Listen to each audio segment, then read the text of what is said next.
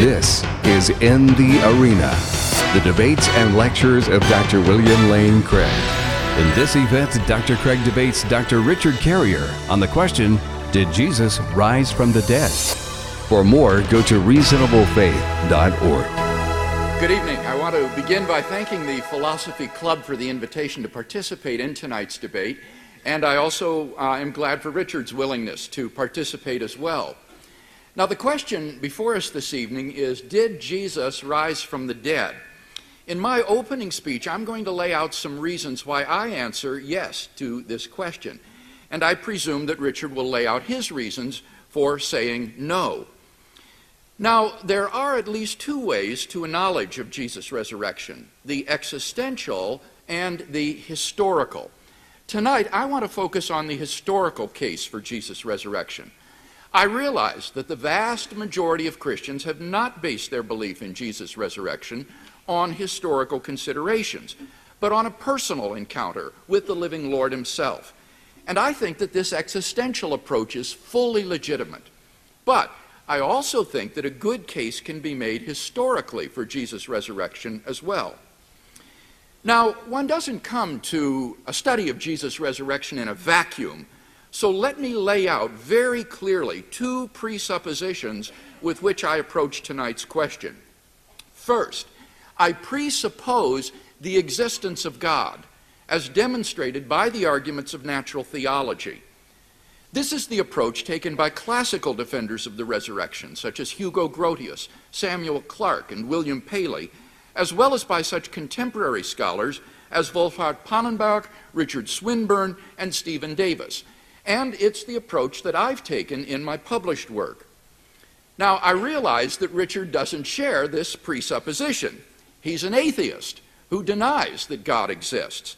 This is a huge difference which will, of course, radically affect how we assess competing explanations of the facts.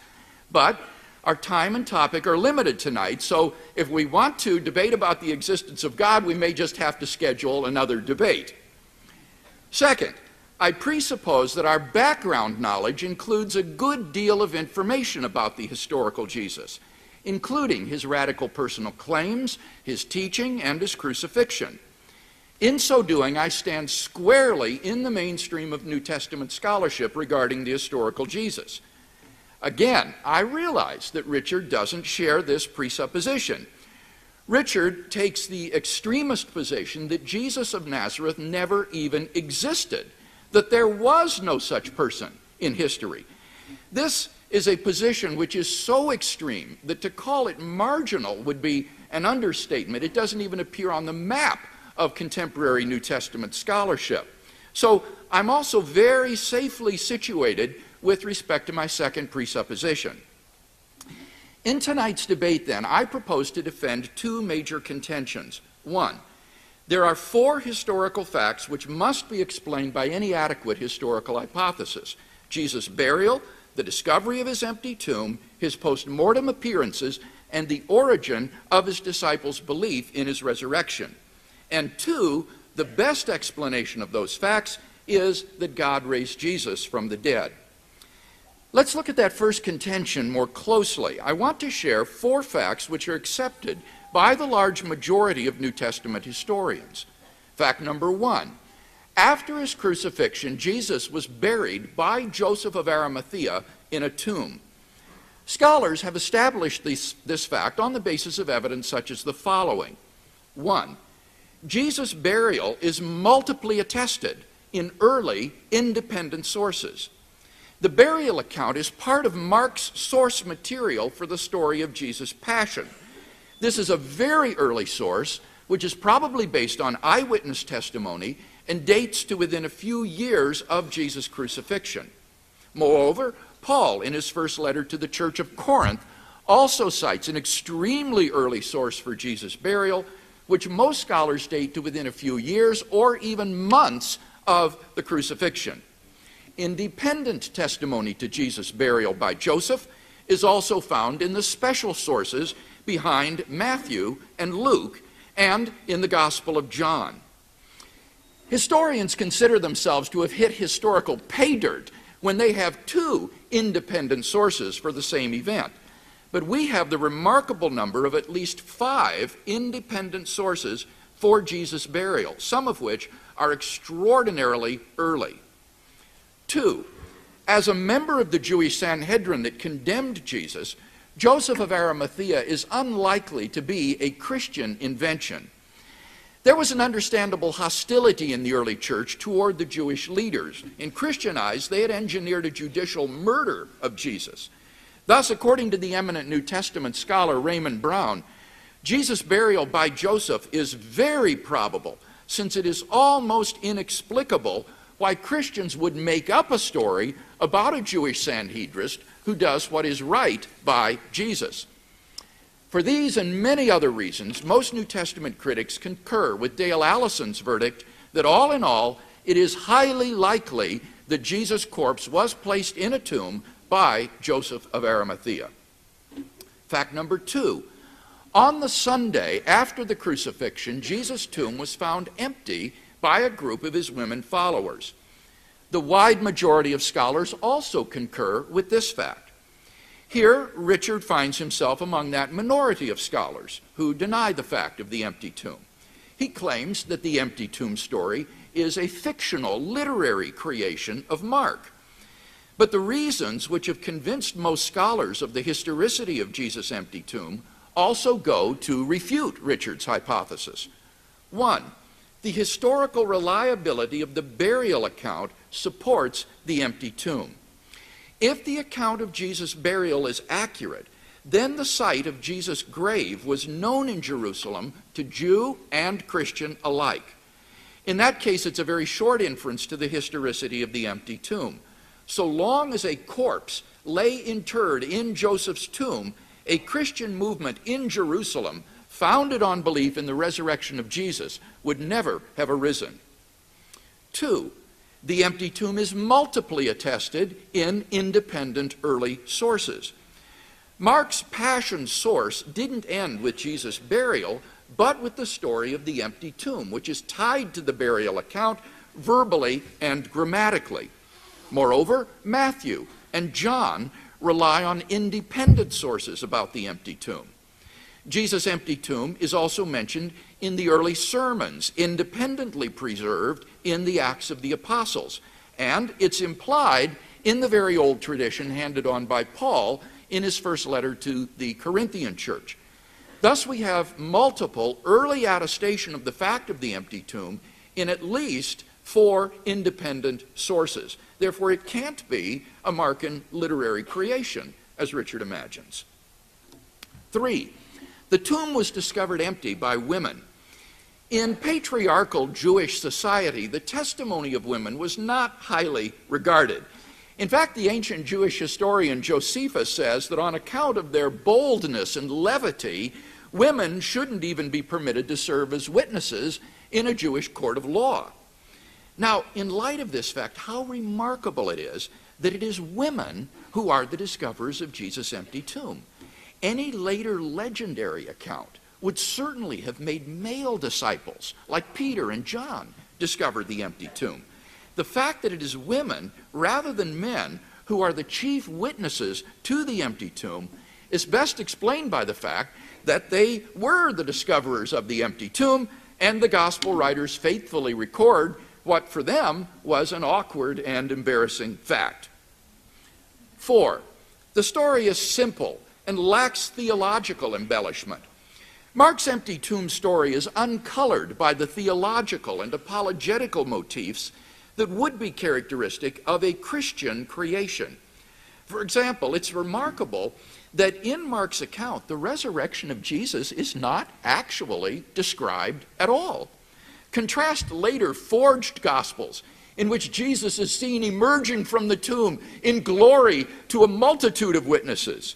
In Mark's account, there's no proof from prophecy cited, no mention of Jesus' descent into hell, no heralding of a new eon, no description of or reflection on the resurrection body, not even any use of glorious titles for Christ.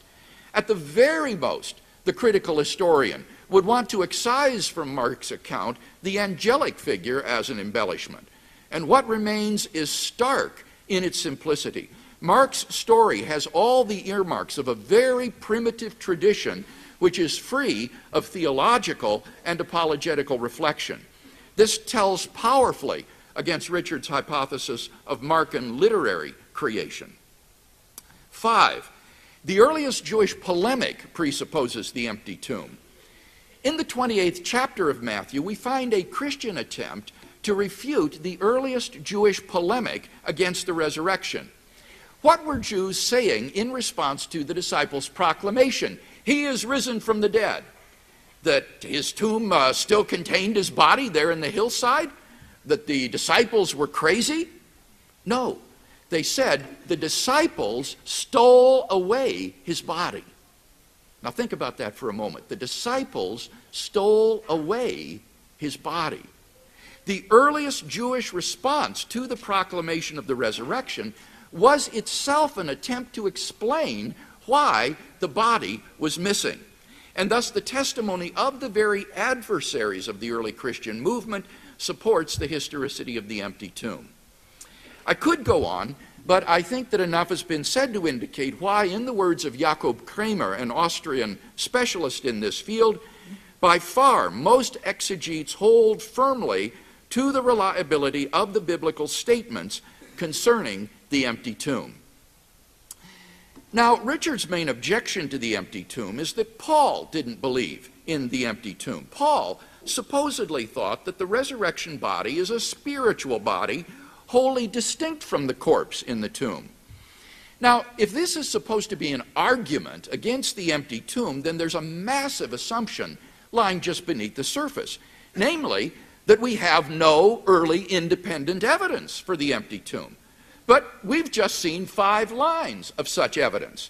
So even if Paul believed on theological grounds that a resurrection doesn't require an empty tomb, that does nothing to deny the historical fact that Jesus' tomb was found empty.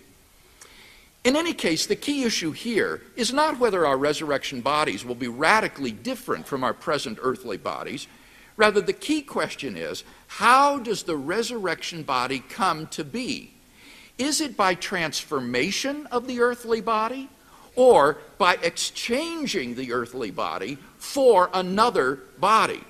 Let me mention briefly 4 reasons to think that Paul believed in a transformation of the earthly body to the resurrection body. First, in 1 Corinthians 15, Paul is clearly speaking of intrinsic change, not exchange. The Greek verb alasso has the same range of meanings as our English word, change. Sometimes it means intrinsic change in a single subject. For example, we say to an old friend, "My, how you've changed." Sometimes it can mean exchange, as when we say, "I changed money at the airport." Now, as Richard himself says, when interpreting words and phrases, context is everything. When alasso is used as exchange, the verb typically takes a direct object or prepositional phrase. For example, in Romans 1:23, Paul says they exchanged the glory of God for images. Now, in 1 Corinthians 15, Paul never says we shall change bodies. Rather, he says, the trumpet will sound and we shall be changed. The passage only makes sense as intrinsic change. Second, Paul's verbs of sowing and raising have the same implicit subject. It is sown, it is raised. 4 times Paul repeats this. To escape the implication of numerical identity, Richard is forced to mistranslate the passage so that the verbs take different subjects. One is sown, one, that is another one, is raised. Thirdly, Paul's use of the pronoun this points to our mortal bodies or nature that must be changed. 4 times he says, this perishable must put on imperishability. This mortal must put on immortality, indicating the transformation that must take place in our mortal bodies. And fourth, Paul elsewhere speaks of the change that our mortal bodies will undergo in the resurrection. Philippians 3:21, He will change our lowly body to be similar to his glorious body.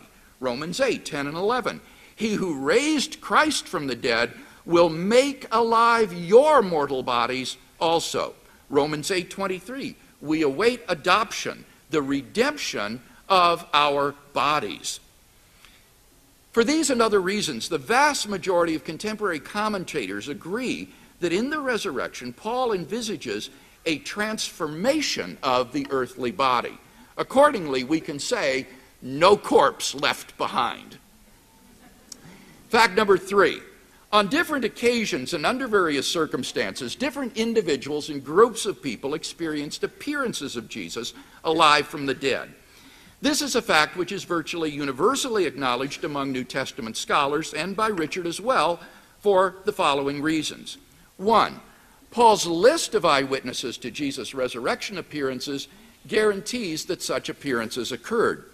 Paul tells us that Jesus appeared to his chief disciple, Peter, then to the inner circle of disciples known as the 12. Then he appeared to a group of 500 disciples at once. Then to his younger brother James, who up to that time was apparently not a believer, then to all the apostles. Finally, Paul adds, he appeared also to me at the time when Paul was still a non-believing persecutor of the early Jesus movement. Given the early date of Paul's information, as well as his personal acquaintance with the people involved, such appearances cannot be dismissed as unhistorical. And second, the appearance narratives in the Gospels provide multiple independent attestation of the appearances. The appearance narrative spans such a breadth of independent sources that it cannot be reasonably denied that the earliest disciples did have such experiences. Thus, even the skeptical New Testament critic Gert Ludemann concludes, it may be taken as historically certain that Peter and the disciples had experiences after Jesus' death in which Jesus appeared to them as the risen Christ. Finally, fact number 4, the original disciples suddenly and sincerely came to believe that Jesus was risen from the dead despite their having every predisposition to the contrary. Think of the situation the disciples faced following Jesus' crucifixion. Number 1, their leader was dead, and Jewish messianic expectations had no idea of a Messiah who, instead of triumphing over Israel's enemies, would be humiliatingly executed by them as a criminal. 2, Jewish beliefs about the afterlife precluded anyone's rising from the dead to glory and immortality before the general resurrection of the dead at the end of the world.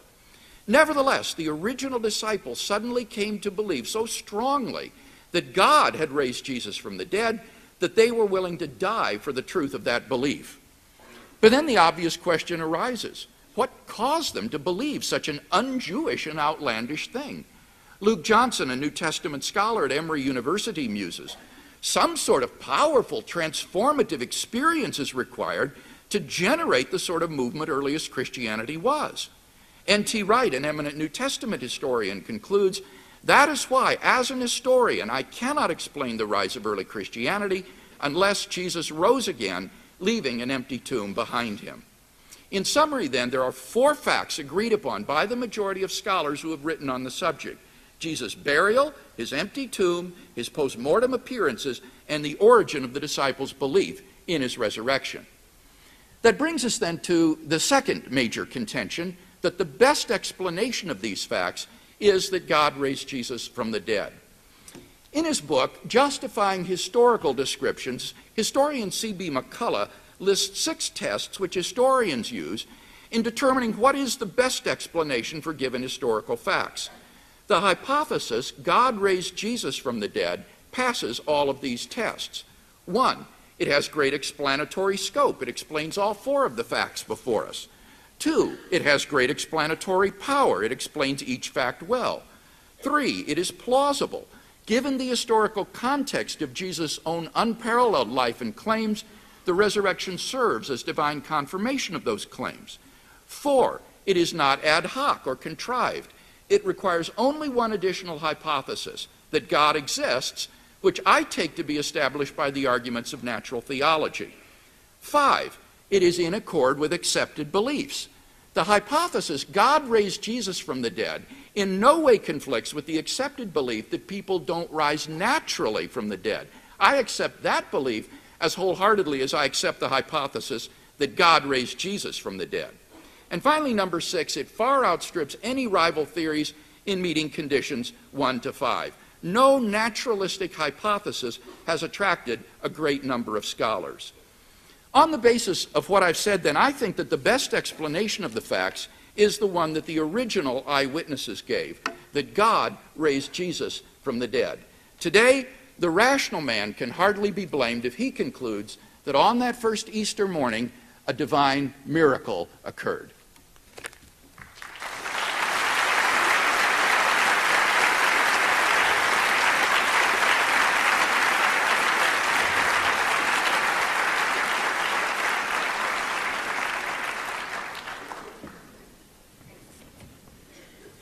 All right, I'm going to cut to the chase. Dr. Craig has only 2 sources of historical evidence in reality, the epistles and the Gospels. Point blank, my argument is the Gospels have no relevant value as historical sources, and the epistles don't tell us anything we can prove was unnatural. First up, the Gospels record myth, not history. I wanted to debate that subject with Dr. Craig today, but he didn't want to, so now I can only give you some examples proving my point, so I can leave room to discuss the many other topics in this debate. But I can assure you, if I had more time, these examples could be multiplied a dozen times over. One of the clearest examples of myth-making in the Gospels is the Barabbas narrative. According to Mark, the Romans occupying Judea had a custom of releasing a prisoner every year on the Jewish holiday, whoever the Jews voted for. So Pilate asks the Jews if they want him to release Jesus Christ. And instead, the chief priests convince everyone to ask for Barabbas instead, a convicted murderer who had rebelled against Rome.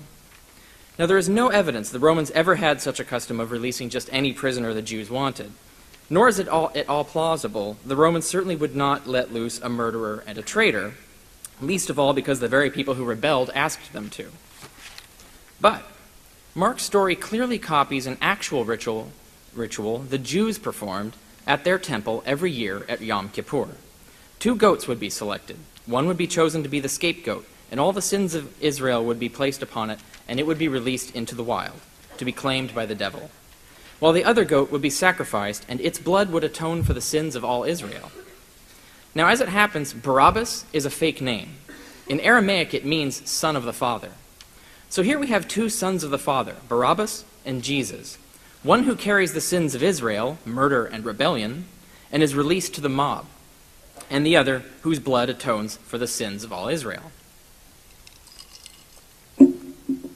So here we have a historically unbelievable story involving a man with a fake name that nevertheless carries deep symbolic meaning. By definition, that's a myth. This story has been constructed by the author for its symbolism. It's not a historical report of anything that actually happened. Now, there are many more examples like this surveyed in the works of biblical scholars like Randall Helms and Thomas Brody and Burton Mack and Jonathan Reed and Helmut Koester and many more. As scholars have long known, all the Gospels are filled to the brim with stories deliberately constructed for their symbolic and literary meaning rather than their historical verity. For example, one indicator of myth is the inclusion of implausibly convenient story structure, what literary scholars call deliberate irony. Mark, for example, has Jesus constantly talking about the reversal of expectation as the message of the gospel, teaching with many parables that the least shall be first, the high will be brought low, the meek shall inherit the earth, the poor shall be rich, and so on. So it's a rather implausible coincidence when the actual narrative of Mark's story is filled with remarkably convenient reversals of expectation. James and John, who asked to sit at the right and left of Jesus in his glory, are replaced by 2 thieves on his right and left at his crucifixion. Simon Peter, Christ's right-hand man, who was told he had to deny himself and take up his cross and follow, denies Christ instead and is replaced by a different Simon, Simon of Cyrene, a stranger who actually takes up his cross and follows. Likewise, contrary to expectation, Christ's own people, the Jews, mock their own Savior, while it is a Gentile officer of Rome who recognizes his divinity. And the male disciples abandon Jesus, while the women truly follow him and are thus the first to learn of his resurrection, proving again that the least shall be first, and on and on. Countless elements of Mark's story involve deliberately fabricated irony like this. Another indicator of myth is the construction of stories, even down to the specific details, using material from the Old Testament. It's well known, for example, that Mark constructs his crucifixion narrative using material from Psalm 22. The casting of lots for his clothes, Jesus' cry on the cross, the taunts of the crowd, all come from that psalm, often verbatim. But as I show in the empty tomb, Mark also constructed his empty tomb narrative using material from Genesis, Ecclesiastes, Chronicles, and Psalm 24 in a similar way. Another indicator of myth is the inclusion of deliberate parallels and inversions of other myths. For example, Luke tells the story of a man named Cleopas who journeys on the road from Jerusalem to Emmaus after the corpse of Jesus has vanished, when the resurrected Jesus appears to him and explains the secrets of the kingdom. Then he vanishes, and Cleopas goes on to proclaim what he was told. As it happens, the name Cleopas conveniently means tell all. In other words, proclaim. Moreover, this tale exactly emulates and in deliberate ways inverts a story already celebrated every year in Rome, and in that other story, a man named Proculus, whose name also means proclaim, journeys on the road from Alba Longa to Rome after the corpse of Romulus has vanished. And just like Jesus, the resurrected Romulus appears and explains the secrets of empire. Then he vanishes, and Proculus goes on to proclaim what he was told.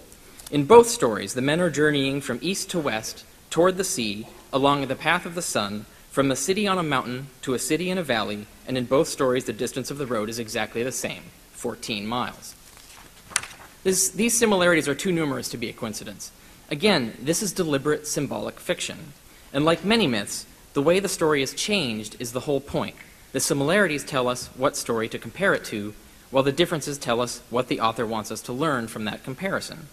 Romulus told Proculus that if the Romans are virtuous, they will conquer the world. But Jesus told Cleopas that the virtuous will join a spiritual kingdom instead of a physical one. Romulus appeared in immense glory, as befit his message of glory, but Jesus appeared in humble disguise, as befit his message of humility. And while Proculus receives his gospel on the road to Rome, Cleopas receives his gospel on the road from Jerusalem. So while the old story implies all roads lead to Rome, the new story implies all roads lead from Jerusalem. In almost every detail, the stories are identical or exactly the reverse. Another indicator of myth is the reification of imaginary people into real people. In the Gospel of John, for example, a new character is invented, Lazarus, whom Jesus raises from the dead, an amazing event none of the other Gospels apparently had ever heard of.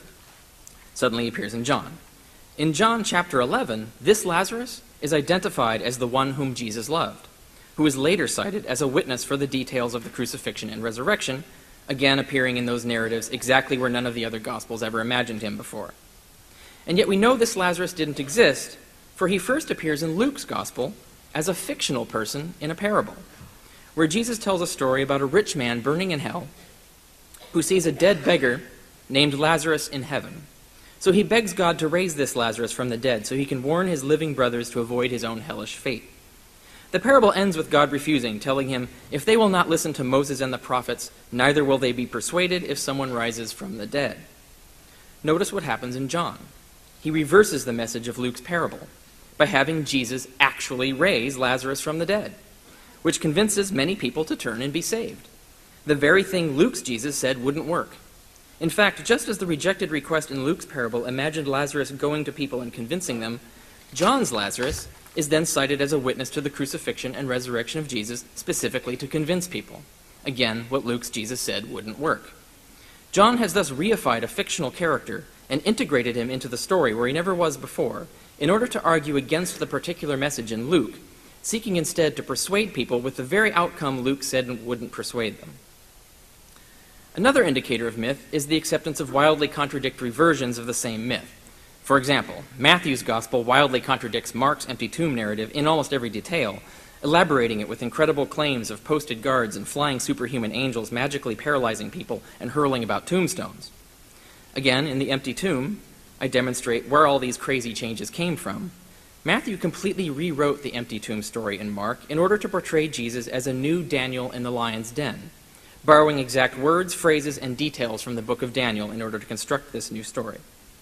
Okay, I've only given you a few examples, but all the Gospels are full of mythical narratives like this, cover to cover, where stories are constructed symbolically, mining the Jewish scriptures and pagan myths for symbolic details. Histories are not written this way. These are myths, the telling of implausible tales that never happened but are constructed with symbolic meaning. The Gospels routinely invent even very public events that never happened. Mark invents a darkness covering the whole world for 3 hours that no one else saw. Matthew invents a rock-splitting earthquake no one else noticed, as well as a horde of resurrected corpses parading into Jerusalem, leaving hundreds of empty tombs behind, which again no other author had ever seen or heard of, and on and on. As with these events, and Barabbas and the guards at the tomb, and so on, the Gospel authors routinely made up entire people and events, simply to communicate their message through symbols, metaphors, and parables. That means we can't trust anything they say is historical, since we know for a fact from these very examples and many others that they were writing symbolic fiction. We have no reason, therefore, to believe their empty tomb narratives or their appearance narratives were anything more than symbolic fiction as well. Even if some history is lost in there somewhere, having no other sources, we have no way of knowing which details are historical and which made up. And therefore, no evidence in the Gospels can be used to argue for the resurrection of Jesus. So we can't trust what the Gospels say. What do the epistles say? Paul says in Galatians 1, "I make known to you, brethren, that the gospel I preached is not according to any man. For neither did I receive it from any man, nor was I taught it, except through a revelation of Jesus Christ, when it was the good pleasure of God to reveal his Son in me, so I could preach him among the Gentiles. I did not confer with flesh and blood right away, nor did I go to Jerusalem to see those who were apostles before me, but I went off into Arabia, and then back to Damascus. Then only after 3 years did I go to Jerusalem to visit Cephas. And even then I remained unknown by face to any of the churches in Judea." So Paul tells us he received the gospel by revelation, not human testimony. What gospel does he mean? He tells us that in 1 Corinthians 15. "For I make known to you, brethren, the gospel that I preached to you, which you also accepted, and in which you now stand. For I delivered to you first of all what I also received, that according to the Scriptures Christ died for our sins, and that he was buried, and that according to the Scriptures he was raised on the 3rd day, and that he appeared to Cephas and many others, and last of all he appeared also to me." Note that Paul begins both statements in Galatians and 1 Corinthians with the exact same phrase, "I make known to you, brethren, that this is the gospel I preached." So Paul tells us the gospel he preached was not handed down to him through any human testimony. He learned it directly from God through a revelation. And he says this in the same gospel he handed down. He says this is the same gospel he handed down to his congregations. He even went on preaching it for 3 whole years before he spoke to any apostles about it. And he even says that in all that time he was completely unknown to anyone in Judea. Now, modern science has confirmed that experiences like this are commonly hallucinations. In fact, we have no scientific evidence that any such visions are not hallucinations. And since fully realistic visions like this happen throughout the world, confirming countless contradictory sects and traditions, we can be sure of one thing. Even if any of these experiences are real, most of them by far are not. The burden is therefore on anyone who would claim his visions real and all others hallucinatory. But there's no evidence that confirms these early Christian visions were an exception. So most likely they were hallucinations, just like all other religious visions in history, as many scholars argue. Paul even tells us what inspired these hallucinations. He says the Scriptures told him the Christ would rise from the dead. So, inspired by Scripture, he and others hallucinated a Jesus telling them exactly that. And Paul makes no relevant distinction between his experience and anyone else's. As far as the epistles tell us, as far as we can tell, all the apostles learned of the resurrection of Jesus through Scripture-inspired hallucinations. Since there is no evidence in the epistles of the apostles having any evidence for the resurrection other than religiously motivated hallucinations, Paul never mentions, for example, the discovery of an empty tomb. And since we know hallucinations are fabrications of the mind, these experiences cannot be used as evidence for an actual resurrection of Jesus. Instead, the epistles prove the early Christians were frequent hallucinators. Paul had visions quite often. Several times in his letters he mentions receiving commandments and instructions directly from a heavenly Jesus. He once even relates an entire conversation he had with God. And he implies he or someone he knew had actually visited heaven in one of these visions and saw and heard all kinds of marvelous things there. And it's clear Paul completely believes all of this. Paul reveals that many other Christians in his churches were hallucinating on a regular basis as well. He writes entire sections about the brethren entering ecstatic trances and prophesying and relaying communications of spirits and speaking in tongues. The book of Acts confirms all of this, including several instances of Christians having visions of beings and objects in the sky that no one else saw. This was happening so frequently in Christian churches that Paul even had to establish rules for it. Now, science has documented a particular type of person called a schizotypal personality, who frequently hallucinates, but unlike the full-blown schizophrenic, is not impaired by their hallucinations, but instead gains comfort and confidence from them. In antiquity, such people would obviously gravitate towards the acceptance of ecstatic religious movements, like the many mystical Jewish sects of the time, which also reported hallucinations they took to be real communications from God. The Christians came from this very background. We now know many modern examples of such movements, the Shakers, the Santeros, the cargo cults, which arise, like Christianity did, in subcultures that sanction and revere hallucinatory experience, treating it as genuine and authoritative. Now, if someone came knocking on your door and told you Victor Hugo had risen from the dead, and you asked them how they knew that, and all they could tell you was that Mr. Hugo had appeared to them in a vision and told them so, and then you visited their church and saw everyone there was channeling spirits and speaking in tongues and having visions of angels and strange objects in the sky, would you believe them? No, you wouldn't. Yet these early Christians were exactly like this. And the epistles tell us they had their information about Jesus from no other sources than these: visions, revelations, and communications from the spirit world. That's not going to convince you Victor Hugo rose from the dead, so it shouldn't convince you Jesus did either. Okay, what about the body? Since the Gospels can't be trusted, and the epistles never mention a missing body, it's quite possible there was none. The Christians may have simply believed there was, and rejected all evidence to the contrary as a trick. A friend of mine, a colleague of mine, even told me that he had a conversation with Dr. Craig in which he presented evidence, if there was evidence refuting the resurrection, Dr. Craig said he would dismiss it as a trick. So the first Christians may have done so too. Or they might have believed, as I argue in The Empty Tomb, that Jesus rose in an entirely new body, leaving the old one still in the tomb. We'll be debating that possibly later. In the book of Acts, for example, however, the authorities show no knowledge of any body having gone missing. There are no accusations of theft or escape, no investigations, nothing. Christians aren't questioned about it, which entails either the author of Acts is hiding something, or there was no missing body for the authorities to question or investigate or make accusations about. And yet, even if a body really did go missing, most missing bodies don't go missing because they rose from the dead. So to prove this missing body is different, you have to rule out all the other ways bodies usually go missing, and we can't do that with the evidence we have. All right, now let's step back and actually think about what Craig wants you to believe here. A walking corpse, indeed, according to the Gospels, a flying and teleporting corpse, could have visited Pontius Pilate, Herod Antipas, the Sanhedrin, the population of Jerusalem, the Roman legions, even the emperor and senate of Rome. He could have flown to America and preached to the natives, as the Mormons actually believe he did. Or even to China, preaching in all the temples and courts of Asia. In fact, being God, he could have appeared to everyone on earth. He could visit me right now, or you. He could appear on this stage. And yet, instead, Craig believes Jesus only appeared to a few small groups of his already fanatical followers in Judea, and just one other obscure guy in the desert of Damascus, just one brief time 2,000 years ago, and that's it. If Jesus was a God and really wanted to save us all, he wouldn't do that. He would have appeared and delivered his gospel personally to the whole world. But if Christianity originated as a movement inspired by schizotypal hallucinations, like every other vision-based religion, like the Shakers or cargo cults, then we'd expect it to arise in only one small group, in one small place and time, exactly where schizotypes were respected as prophets and their hallucinations believed to be divine communications, and exactly where ideas of resurrections and messiahs were already heavily preached and believed in.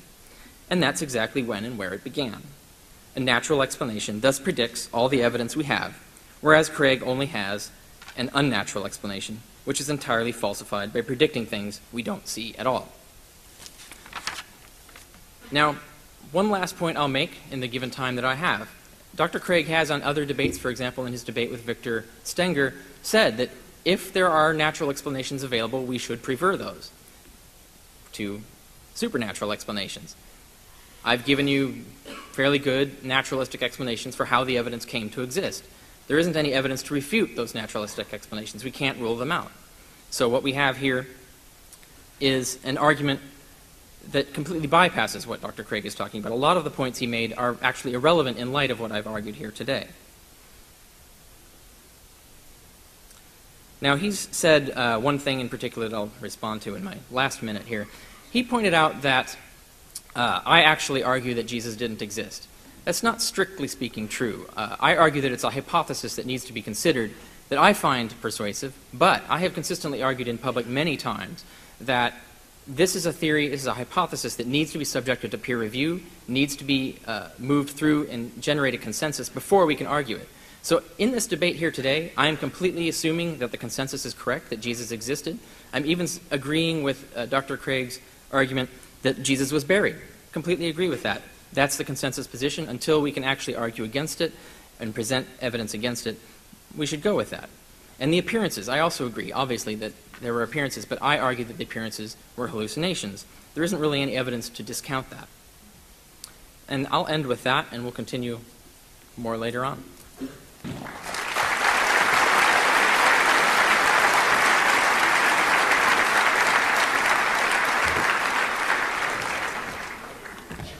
I know that Richard wanted to debate tonight the general reliability of the Gospels, and I'm really sorry that he's chosen to pursue that tack despite our agreement that that wouldn't be the topic tonight. But let me just say a couple of words about this.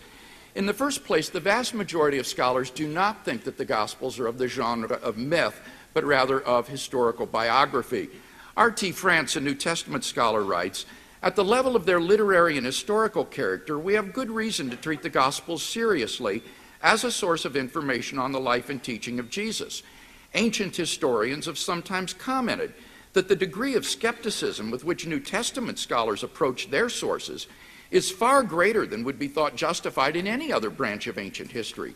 Indeed, many ancient historians would count themselves fortunate to have 4 such responsible accounts written within a generation or two of the events.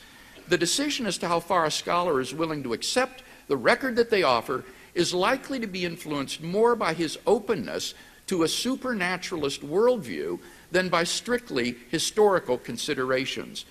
The majority of New Testament scholars today recognize that the Gospels are not of the genre of myth.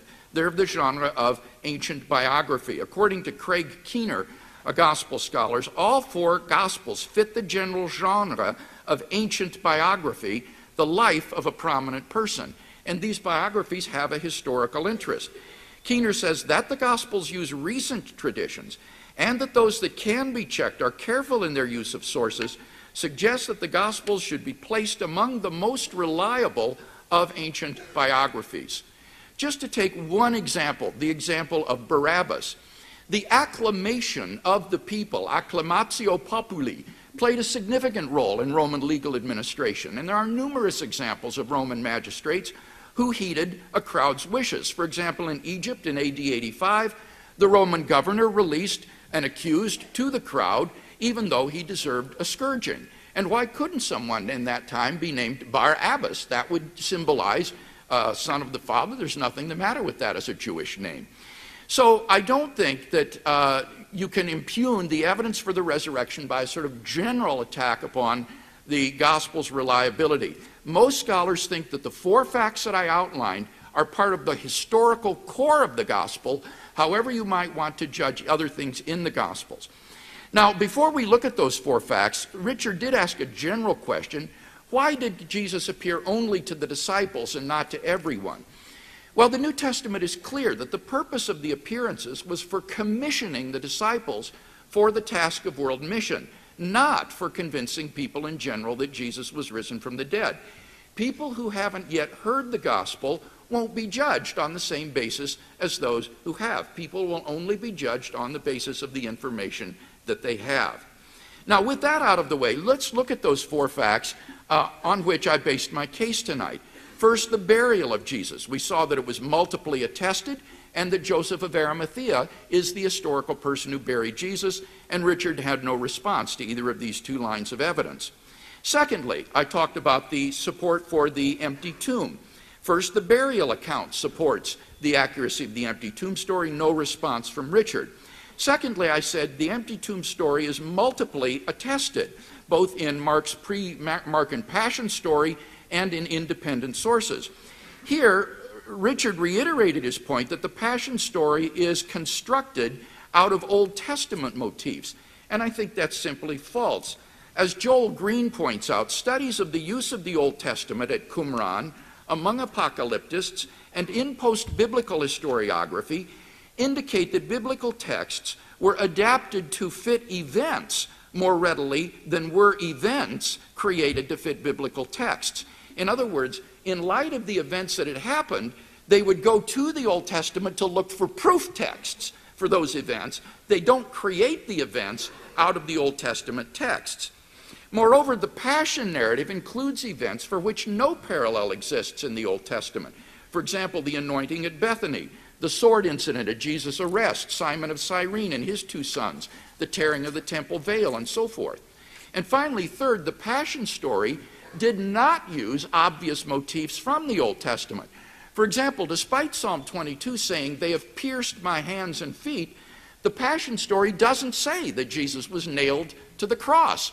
For all we know, he could have been tied with ropes. So they didn't use this Old Testament motif from Psalm 22 to create the Passion story. In any case, I also indicated that there are multiple early sources for the fact of the empty tomb.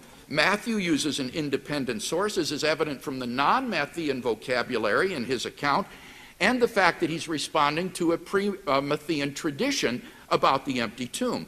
John is recognized to be independent of the Synoptic Gospels. Luke and John have the story of Peter and John visiting the empty tomb, thus indicating an independent tradition of Mark. The sermons in Acts are independent of Mark. And Paul's tradition is pre-Pauline. That's the point that Richard doesn't seem to understand. It's irrelevant whether Paul learned things by revelation. What he quotes in 1 Corinthians 15 is a pre-Pauline tradition that goes back within the first few years or even months of the crucifixion. So we have this wealth of multiple independent early attestation in support of the fact of the empty tomb. I mentioned that it was also attested by women witnesses, and Richard didn't respond to that point. Then fourthly, I said it's simple and doesn't show signs of literary embellishment. Here Richard says, well, yes, it does. It shows the reversal of expectations motif in the Gospel of Mark. I'm sorry, that's simply not true. There is no such reversal of expectation motif in the Gospel of Mark. Rather, as Robert Gundry points out in his commentary on Mark, Mark's Gospel is dominated by things happening just as Jesus predicted. It is all about the fulfillment of expectations. The final words spoken at the empty tomb in the Gospel of Mark are, "just as he told you." So Richard's examples, I think, are just fanciful. They're in his own imagination only. Mark is not about the reversal of expectations, but the fulfillment of expectations.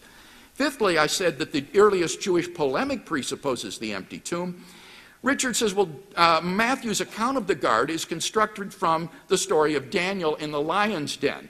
That's irrelevant. That's wholly beside the point. The point is that what motivated Matthew to either tell or make up his story was that Jews were saying that the disciples had stolen the body. That's what motivated Matthew.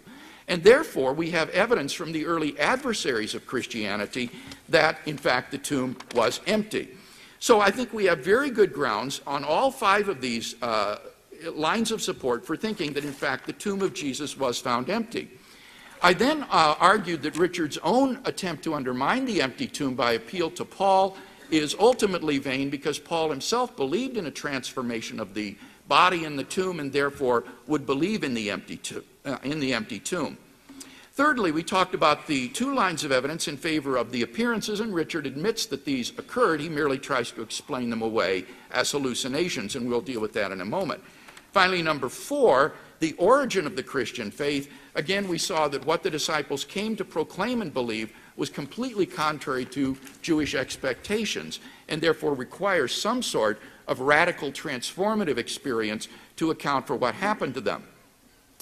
Now, given that those are the 4 facts that are accepted by the majority of New Testament scholars today for the reasons that I've laid out, the question then is, what is the best explanation of these facts? And here Richard talks about hallucinations occurring, perhaps theft of the body or some such thing. I want to suggest that none of these naturalistic explanations really stack up when they're assessed by the criteria that I mentioned in my first speech. Just look at them. First of all, explanatory scope. The apparent death theory, the theft theory, the wrong tomb theory only try to explain the empty tomb. The hallucination theory only tries to explain the appearances. No naturalistic theory can explain all four facts before us. And as Richard says in another context, the sign of a good theory is its ability to explain all the data by the same single thesis. So the resurrection hypothesis exceeds these naturalistic theories in explanatory scope. Secondly, explanatory power. No naturalistic theory does a good job of explaining the origin of the disciples' belief in Jesus' resurrection. Theft and wrong tomb theories don't explain why the disciples would come to this outlandish and un-Jewish conclusion that God had raised Jesus from the dead. Hallucinations of the dead, however real, don't lead to belief that the person is alive. As N.T. Wright says, in the ancient world, visions of the dead were not taken as evidence that they were alive. They were taken as evidence that they were dead. And besides that, visions of the exalted Jesus would at most have led to the conclusion that he had been assumed into heaven, which is a different category in Jewish thought from resurrection from the dead. Thirdly, plausibility. The apparent death theory is utterly implausible medically and physically. The pious theft theory is anachronistic in attributing to Jesus' disciples the motive to either fake his assumption or resurrection. And the followers of no messianic movement through the first century before Jesus through the first century after Jesus ever did or claimed such a thing about their executed would-be Messiah. The wrong tomb or relocation theories are implausible because once the disciples began to preach Jesus' resurrection, the Jewish leadership would have been only too glad to point out the disciples' stupid error in going to the wrong place. The hallucination theory is implausible in trying to psychoanalyze past historical figures. You can't do that, and that's why psychobiography is a failed genre of historical writing. Thus, Richard calls Paul a happy schizoid in his work, and he calls Mary a psychotic. You can't do that responsibly. You can't do psychoanalysis on historical figures. Besides, the diversity and the number of the experiences outstrip anything in the psychological case books. Number 4, the theory must not be ad hoc. The Wicked Witch theory that Richard has propagated is ad hoc because there's no evidence whatsoever, literary or archaeological, of the use of human body parts in healing or necromancy in first century Israel. To postulate such practices in Judea, and especially Jerusalem, is completely ad hoc. Now, I could go on, but the point is that on virtually every count, naturalistic theories are inferior to the resurrection hypothesis. Look, in all honesty, I think that we have to say the only reason the skeptic rejects the resurrection hypothesis is because of his aversion to miracles. But if God exists, as my argument presupposes, then how can you say justifiably that it's improbable that God would raise Jesus from the dead? The real question is this then: how open are you to the existence of God?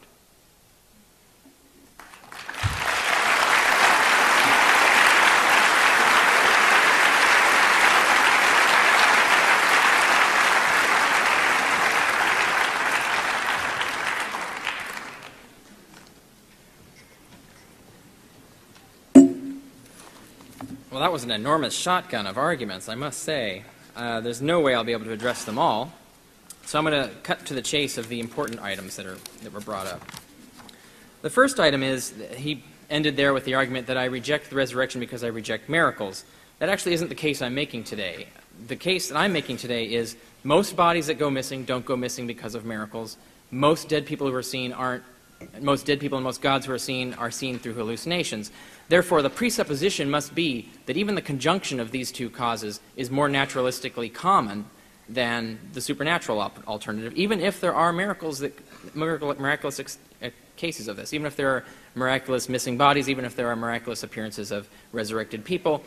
Most resurrection claims do not involve actual resurrections, and there are dozens and dozens of resurrection claims in the ancient world like this.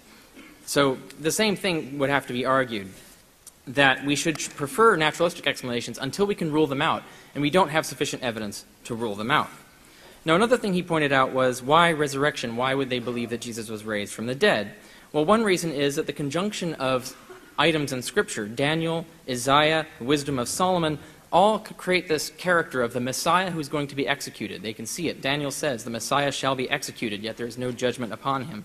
Isaiah speaks of a similar innocent man who will be executed, even though there is no judgment upon him. And this man will die for the sins of Israel, and then God will exalt him, and his days will be prolonged, and he'll be executed despite.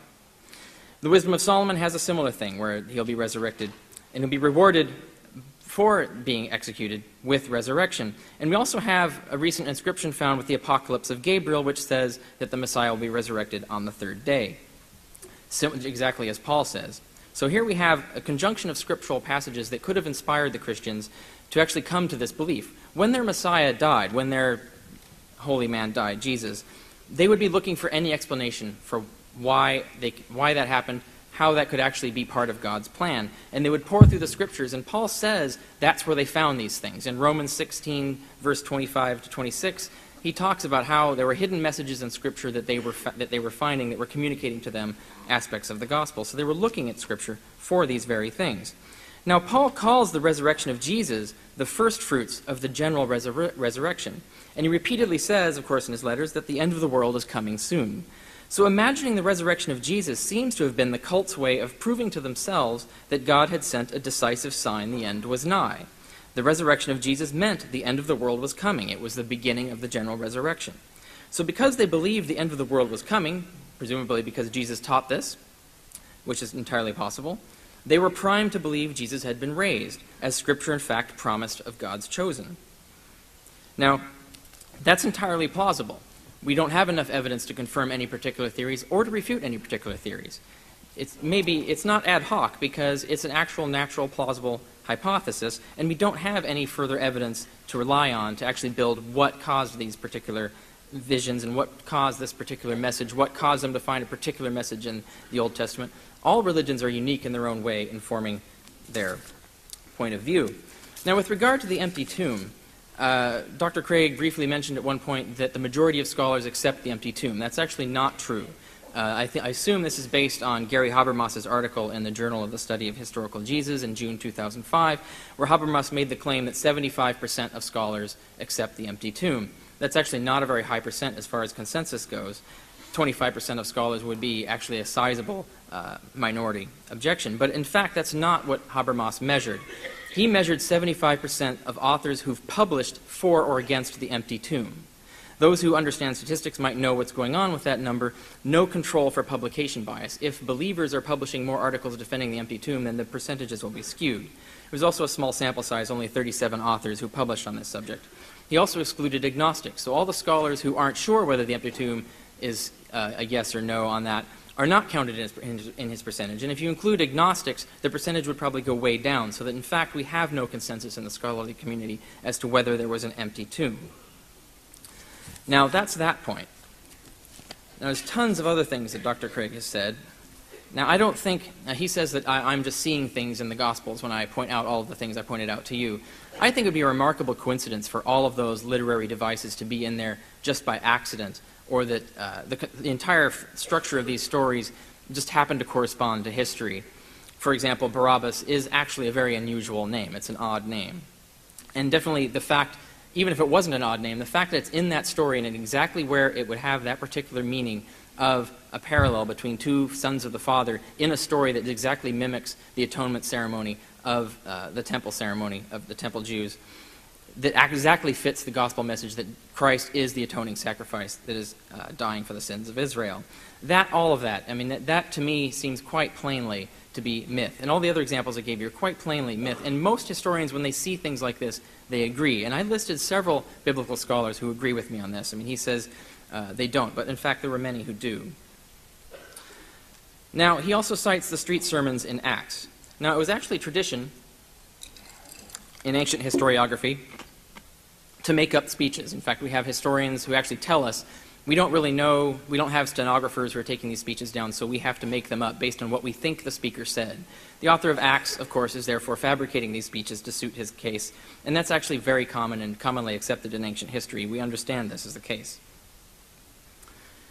Now, he mentions that the empty tomb is implied in 1 Corinthians 15, but the fact is, Paul doesn't say the tomb was found empty by anyone. He only says that people saw Jesus.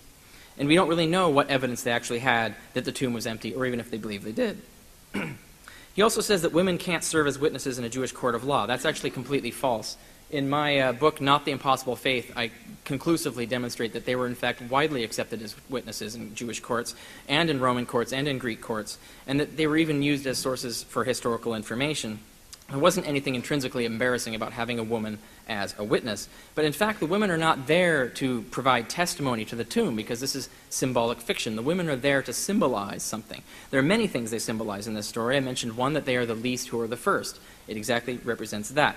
It also fits the fact that Mark builds his empty tomb narrative using one exact phrase and other concepts from the Jacob's Well narrative in Genesis, where we also have women involved asking the same question, who will move the stone for us?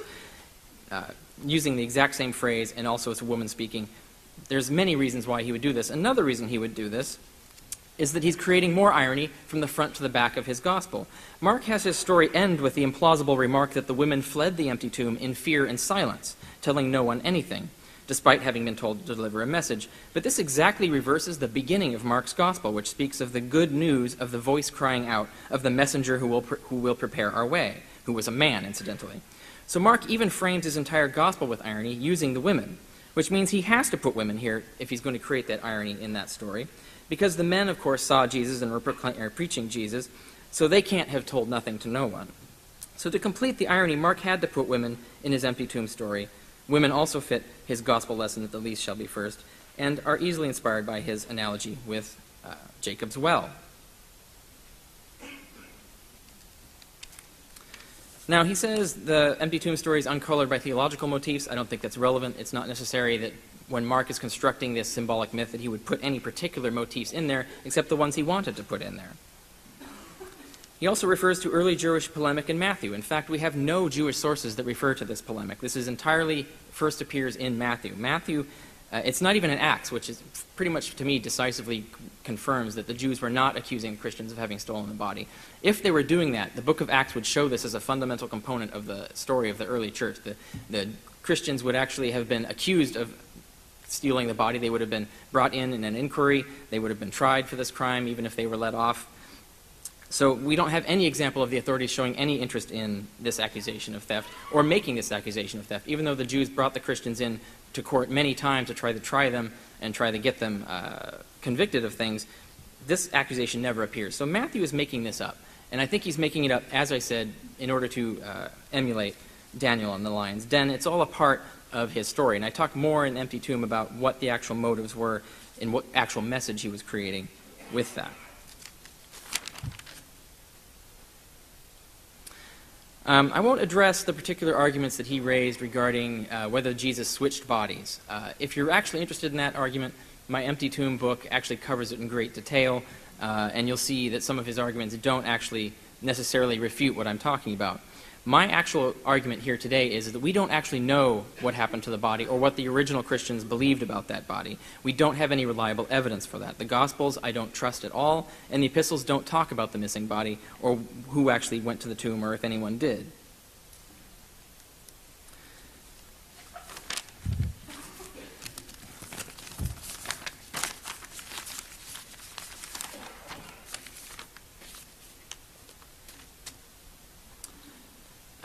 All right, what else do we have here that is actually relevant to what I'm talking about? I gave many examples in the Gospel of Mark of reversal of expectation, so I don't think I'm seeing things there. You can judge for yourselves whether those things represent what I'm talking about. You don't need to take his word for it or any other particular scholar's word for it. And then he says that radical transformative experience is needed. I'm saying there was one. There was a hallucination, exactly like you have other cults when they're facing failure. They have revelations, experiences that tell them how to move on, how to reinterpret what has happened to them. And I'm arguing that this is what happened in this case, and we don't really have any way to disprove that because we don't have any really good evidence as to what was actually going on in the original church. And he argues that no naturalistic theory can explain all the facts. Well, it's not necessary for one particular cause to explain all the facts. If we have multiple causes, that actually happens as well. very many historical events are the result of multiple causes going together. But again, we don't even know if there were multiple causes in this case because we don't know what happened to the body. He also says you can't do psychoanalysis on historical figures. I'm not doing psychoanalysis. Psychoanalysis is a Freudian thing. I'm talking about actual established cognitive science that we know today about schizotypal personalities, about the anthropology of actual religious movements and visionary movements. This is something that we know in our background knowledge is common and typical. And what I'm saying is we should go with what's common and typical until we have evidence confirming the contrary. We don't have adequate evidence to confirm the contrary in this case.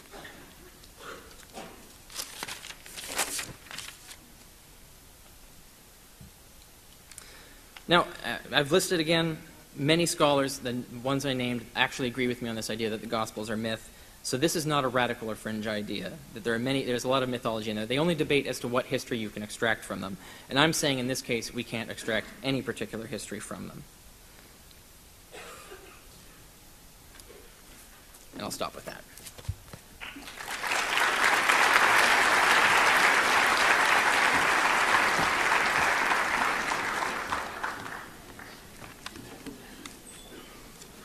Let's review those 4 facts that I said are established by the majority of New Testament scholars today. First, Jesus' burial in the tomb by Joseph of Arimathea. Richard has never disputed that tonight, and yet that is extremely important because the belief in Jesus' resurrection could never have arisen in Jerusalem in the face of an occupied tomb. What about the evidence for the empty tomb? First of all, I mentioned the burial account supports it, and Richard doesn't deny it. Secondly, I said that the empty tomb is multiply attested in early independent sources. Richard asserted that the Passion story was constructed out of Old Testament text, but I showed, in fact, from Qumran apocalypticism and post-biblical historiography that that doesn't happen, that there are many events in the Passion story for which no parallels exist in the Old Testament, and on the other hand, there are obvious things in the Old Testament that weren't picked up in the Passion story. Now, what Richard says here is, well, in Acts, the author simply makes up these speeches.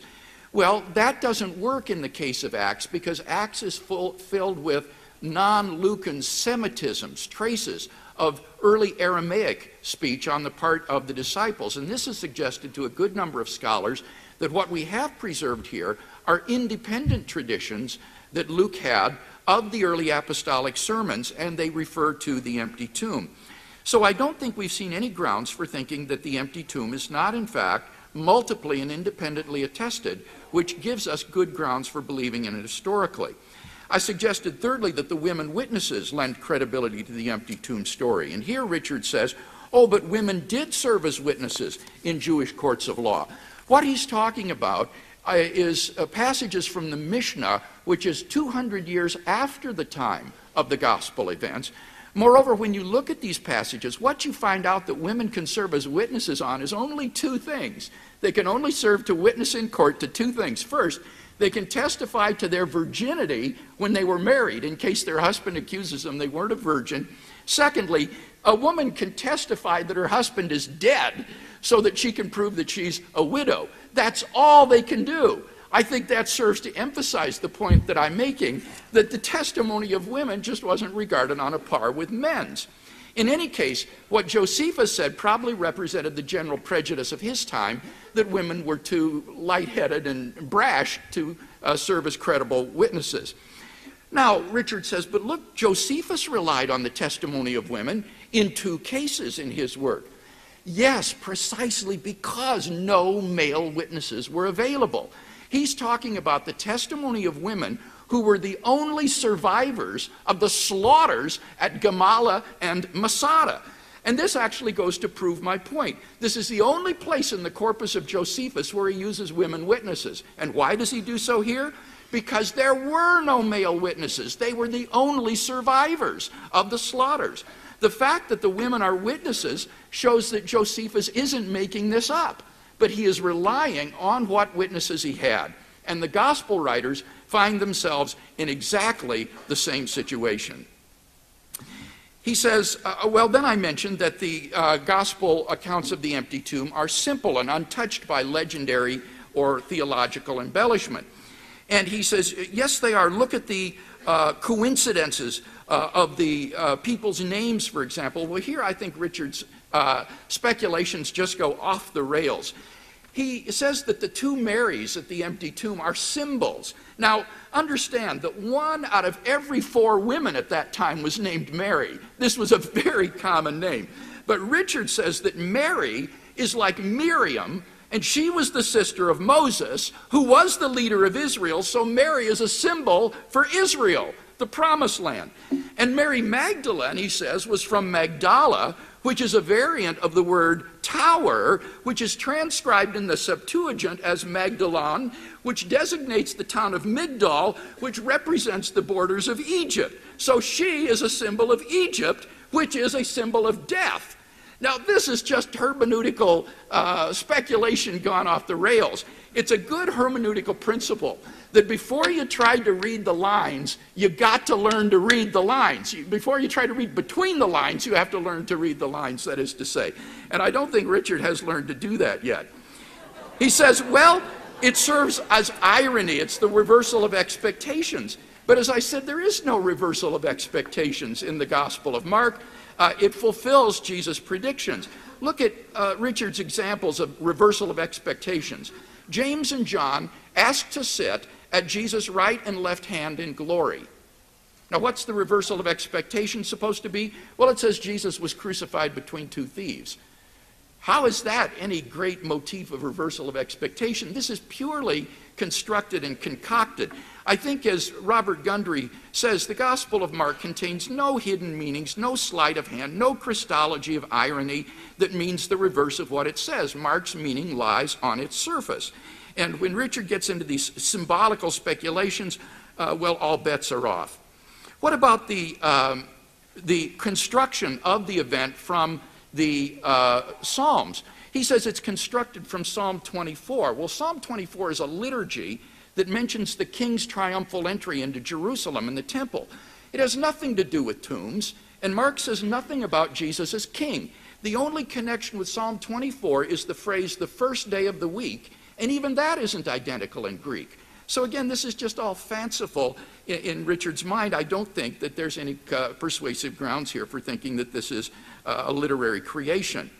5, the Jewish polemic presupposes the empty tomb. He says this appears only in Matthew. Right. Matthew felt obligated to refute this Jewish rumor. He wouldn't refute the rumor unless it was going around, and that rumor was that the body had been stolen, and that's why it was missing. And I think this goes to support the empty tomb.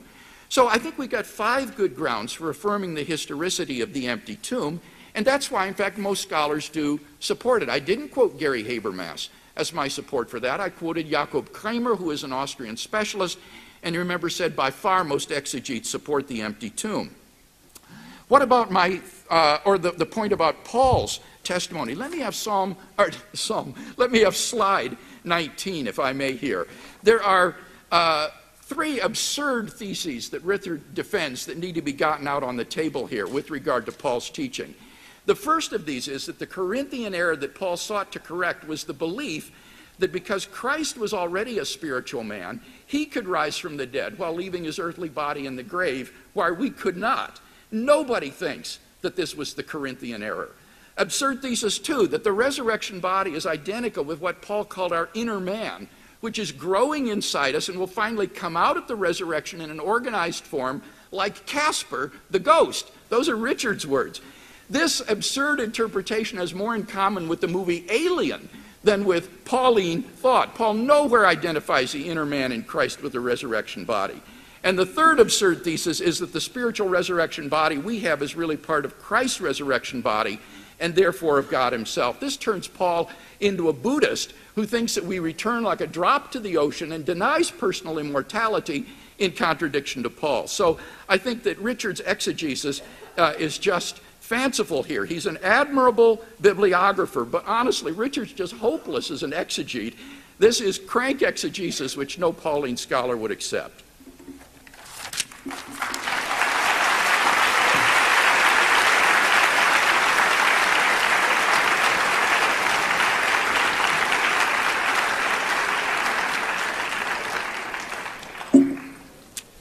Well, I don't think it's crank exegesis at all. And I never used the words Casper the Ghost. I'm assuming that was his commentary on what I have argued. That That actually isn't any argument I've ever made. Now, let's cut to the chase. Now, the main point of contention here, this is one thing that he's conceded, or at least hasn't argued, is that the epistles don't actually mention a missing body. They don't actually tell us what happened that the Christians would believe regarding the empty tomb. We don't know if anyone went there. The epistles don't tell us. All they talk about are visions, and as I established from the epistles, the Christians were regularly hallucinating. So we know from natural science what that probably means as far as where they're getting their information about the resurrection of Jesus, and that they would actually hallucinate Jesus telling them he had been risen from the dead, and from that they would actually believe the tomb was empty, or they would believe that he exchanged bodies. We don't actually know. So let's get to the Gospels. Now, he says I'm engaging in crank exegesis of the Gospels. Well, I think you can judge that for yourself. I mean, what are the odds of all of the particular coincidences I point out in there? This is not that unusual.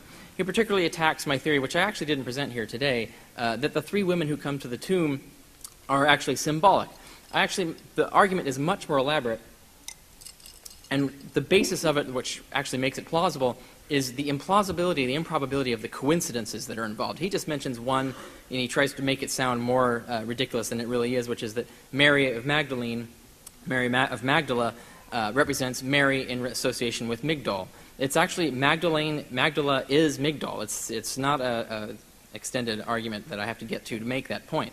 It actually is Mary of Magdala, which is the Migdol, which is the place where we draw the parallels from. But there's also Salome, which is the female name of Solomon, and the other Mary, who's the Mary, the mother of Jacob, which is the Mary, the mother of Israel, and so on. Whether all of this is plausible or not, you can judge for yourself. I argue it in Not the Impossible Faith, where I have a more extended discussion of it than I do in The Empty Tomb. But that's not really the convincing bit to me, actually. That's something that I look for and I think is actually plausible after I've already discovered elements of the thing that I find are highly improbable and look like actual symbolic messages. As I've pointed out, this is symbolic fiction. The Cleopas narrative, for example, is a clear case of this. The Barabbas narrative, I think, is a clear case of this. The improbability of these things, as history, makes no sense, but as deliberate fiction makes complete sense. Now, Mark's use of the empty tomb narrative. Let me get to that. In 2 Chronicles 16, Mark links Jesus with King Asa, who also famously reformed the Jerusalem cult, by linking the burial to spices, using the same word, and by calling the tomb's doorstone very great, just as the spices burned for Asa's funeral were very great. And by introducing the tomb with the same phrase, and by calling it hewn from the rock, just as Asa's tomb is called. Genesis 29, when the women say, "Who will roll away the stone?" Mark copies a phrase from the Genesis narrative of Jacob's fathering of the 12 tribes of Israel, also spoken by a woman, followed by the opening of Jacob's well to bring the water of life to the sheep. Psalm 24 begins with the phrase, "on the first from the Sabbaths," a rather strange phrase that we don't find very many times in ancient literature. It means on the first day, but it's worded very strangely. This is the exact same phrase that Mark uses to begin his empty tomb narrative, and yet Psalm 24 is the only passage in the Greek Old Testament that contains this phrase. By choosing this phrase, instead of the more familiar phrase, "on the third day," Mark is pointing us to Psalm 24, which speaks of a righteous man receiving salvation from the Lord. In the exact same way, he calls our attention to Psalm 23 for the crucifixion of Jesus, with Jesus' cry on the cross, "Lord, Lord, why have you forsaken me?" quoting the exact same Aramaic that comes from the Psalm 23, verbatim. Mark actually follows a 3-psalm liturgy in his formation of the death, burial, and empty tomb narratives. He uses Psalm 22 to construct the story of Jesus' crucifixion. Psalm 22 is the one that has the cry on the cross quoted verbatim. Then Psalm 23 aligns with his burial, since it's the well-known funeral psalm, "The Lord is my shepherd, I shall not want, even though I walk through the valley of the shadow of death," etc. Then Psalm 24 speaks of opening the door and the righteous man ascending to the Lord's house, which Mark turns into an allusion to opening the tomb and ascending to heaven. I don't think this is implausible at all. I think it's very improbable that you would have all of these conjunction of things. Ecclesiastes 4, in Mark 16, the women journey beneath the sun to anoint their king, Jesus, but find a young man in his place, and as a result they fail to rejoice. That's Mark's story. In Ecclesiastes, the living walk under the sun with a young man who stands in the place of the king, yet the last people in the story failed to rejoice. The elements are almost identical with similar concepts and wording. I find this very improbable. I'm just telling you how it looks to me. Now, there are many other things I could point out like this. Let's talk about the naked boy in Mark. Yeah, did you know there's a naked boy in Mark? Mark mentions an anonymous young man, in Greek and neoniskos, exactly twice. At Jesus' arrest, this young boy has his linen garment torn off him and he runs away naked. Then at the empty tomb, by the way, that's a weird element of the story to add, but it's in there. So why is it in there? That's a good question. At the empty tomb, we see a young boy, exact same word, neoniskos, appears dressed in white. It is almost certainly meant to be the same boy. The same word is used twice, and only those two places, and there's no other reason for those two, or for the first element to be there, except to prepare us for the second. This person is never named, yet twice plays a conspicuous role in the story. Now, linen garments were a common metaphor for the body of flesh. Nakedness was a common metaphor for dying and being naked without a body. Garments of white were a common metaphor for angelic and resurrected bodies. So the young man is thus a symbol of the Christian who will undergo the same sequence, dying, losing their body, becoming naked, and then donning a new superior body at the resurrection. Now, I'm not reading this into the text. It's there. It seems fairly obvious to me that the probability of this is very low, of being it there just by accident, and I just am seeing things like some sort of psycho on my own. Now, the placement of this boy is also significant. Mark says he stands inside the tomb and thus in the land of the dead, on the right, exactly matching a common salvation narrative in pagan mystery cult, in which a white cypress stands to the right in the land of the dead as a marker to the initiate that he was not to stop but to go beyond. Those who go beyond find the water of life, which is called the water of remembrance, while those who stay drink the water of death. So it's not a likely coincidence that this white-clad boy stands on the right inside a tomb called in the Greek a memorial, and then asks the woman to remember something they were told and tells them what they are looking for is not there, just as the initiate is told the same, but they must go beyond to find it, it being the very same thing mystery cultists were looking for, eternal life. Hence, Mark closely mimics this mystery narrative in both details and meaning.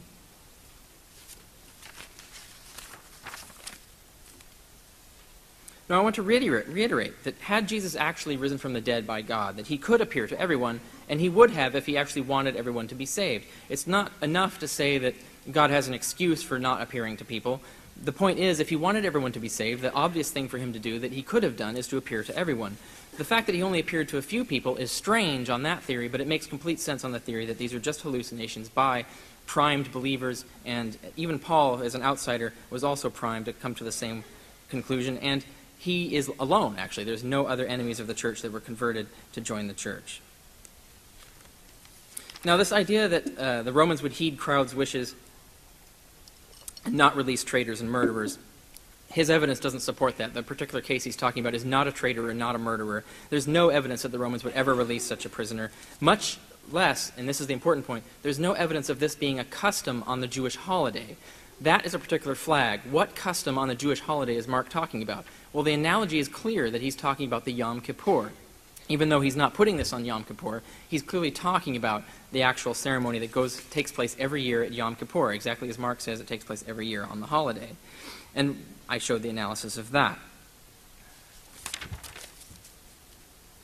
Now, he says that what motivated Matthew to include the Jewish polemic of the theft, what motivated Matthew to create the guards at the tomb or to create that story was the Jewish accusation of theft. Oh, I can't get to that, so I'm out of time. Thank you.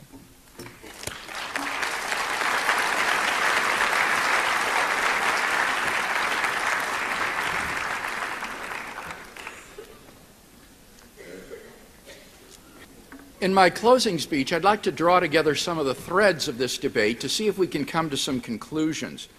First of all, I think it's clear that this general consideration that Richard wants to raise about wouldn't Jesus reveal himself to everyone is a philosophical, not a historical consideration that is really out of place in tonight's debate. The point is, theologically, that God will judge people based upon the amount of information they have, and the resurrection of Jesus just has no direct implications for whether you believe in universalism or inclusivism or exclusivism. This is not germane to tonight's debate.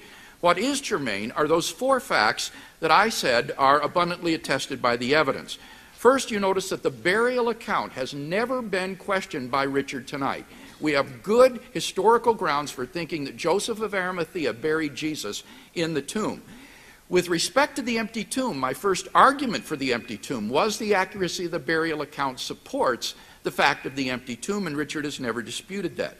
Secondly, I argued that it's multiply attested in the pre-Mark and Passion story, in the special sources behind Matthew and Luke, in the independent Gospel of John, in the sermons in the Acts of the Apostle.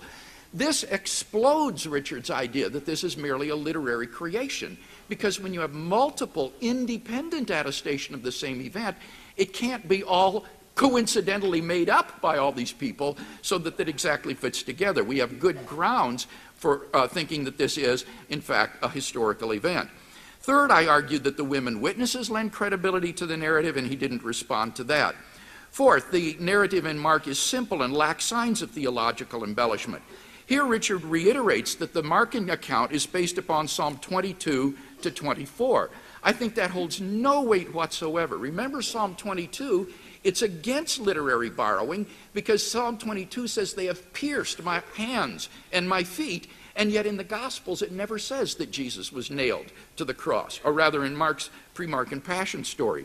Psalm 23 is not about dying. It's about being delivered from death, which is the opposite of the crucifixion. And as for Psalm 24, as I already said, it says nothing about tombs, and especially Mark says nothing about Jesus being the king. If he were copying Psalm 24, he would have said something like that. The phrase, the first day of the week, is not identical, contrary to what Richard asserted. It is different in the Greek. So there's simply no grounds for thinking that this is a literary creation based on Psalms 22 to 24. What about the Orphic mystery religions that he brought up in his last speech? Well, Richard gives away his case when he says, and I quote, Mark deliberately left out of his account everything in the Orphic narrative that he rejected and kept in everything that still had direct parallels with the gospel message, and then he changed the details specifically to convey how his message was different from the Orphics. This makes the hypothesis unfalsifiable and vacuous. The only motif that's left is the angel sitting on the right side. But in Judaism, the right side was commonly the favored side. So that shows no sign of literary dependence. Fourth, the Jewish polemic presupposes the empty tomb. Again here, the point is that Matthew is responding to a pre-Matthean tradition that goes right back to the early church in Jerusalem and the disputes with non-Christian Jews. What about the origin of what about the appearances? Richard doesn't deny those. The origin of the Christian faith. Here he did assert that there was an expectation of a dying Messiah in Daniel, but I want to point out that Daniel 9:24 to 26 was not understood as a messianic prophecy at this time. Rather, the Jews of Jesus' time would have understood the prince to be Antiochus Epiphanes, and the anointed one slain by him was the high priest Onias III in 175 BC, as narrated in 2 Maccabees. So according to Jimmy Dunn, an eminent Jesus scholar, the most prominent and widespread expression of messianic hope was of a warrior king who would destroy the enemies of Israel. And yet the disciples came to believe in Jesus' resurrection despite those messianic expectations to the opposite. Finally, what about the best explanation? Here Richard says, well, most bodies that disappear aren't raised, and therefore it means the resurrection is improbable. Look, all that shows is that the resurrection is improbable relative to our general background evidence. But it doesn't show that it's improbable relative to the evidence of the empty tomb, the post-mortem appearances, and the origin of the Christian faith. Relative to that evidence, I think the resurrection is highly probable, indeed more probable than all of these naturalistic explanations that Richard has attempted to offer tonight.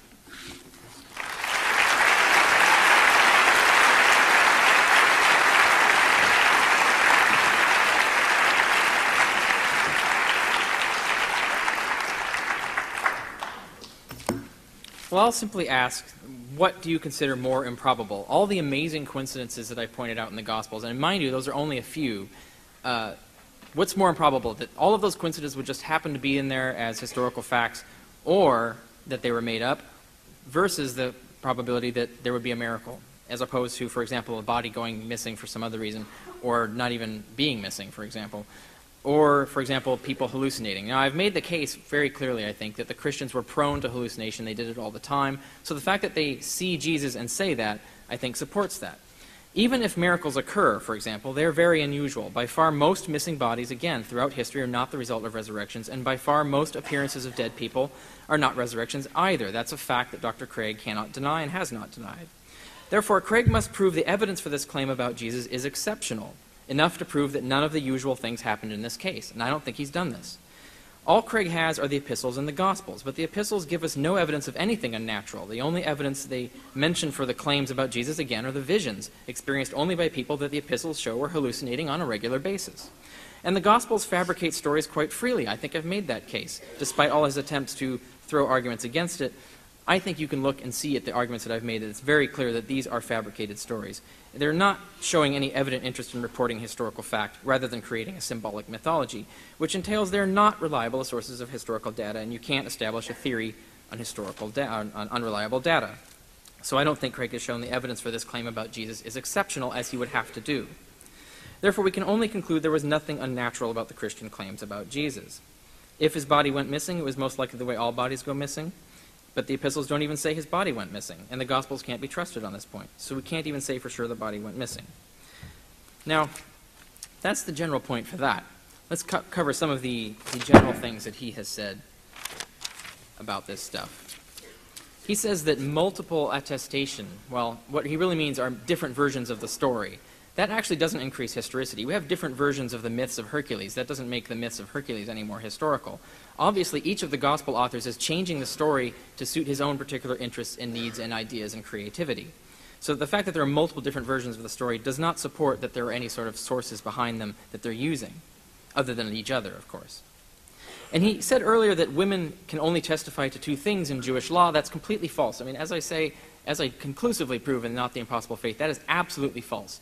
The evidence does not support that at all.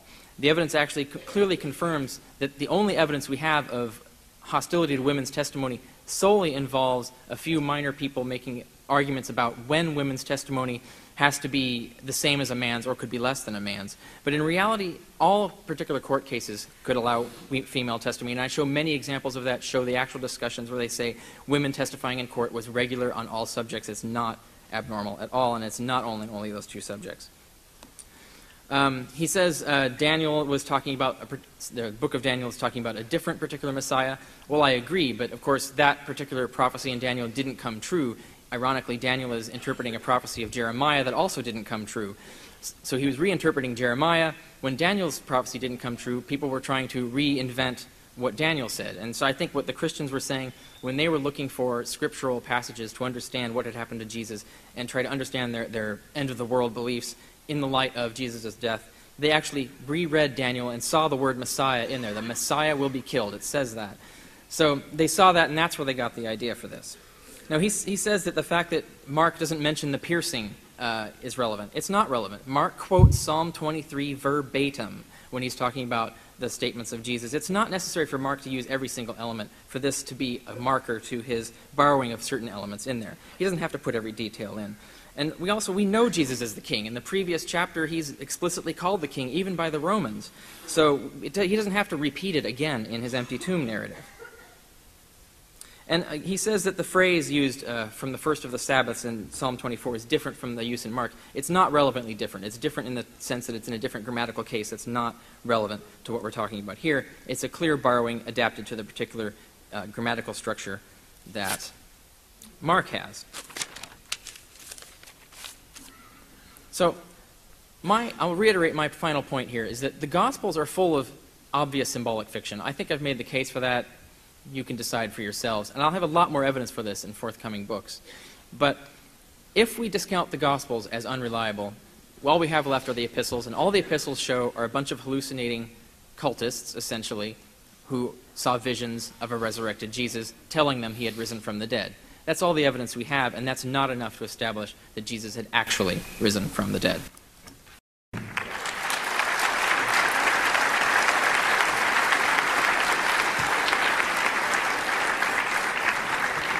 Well, thank you for your patience and your courtesy and your listening, and we're going to have a question and answer period now. And as I said before,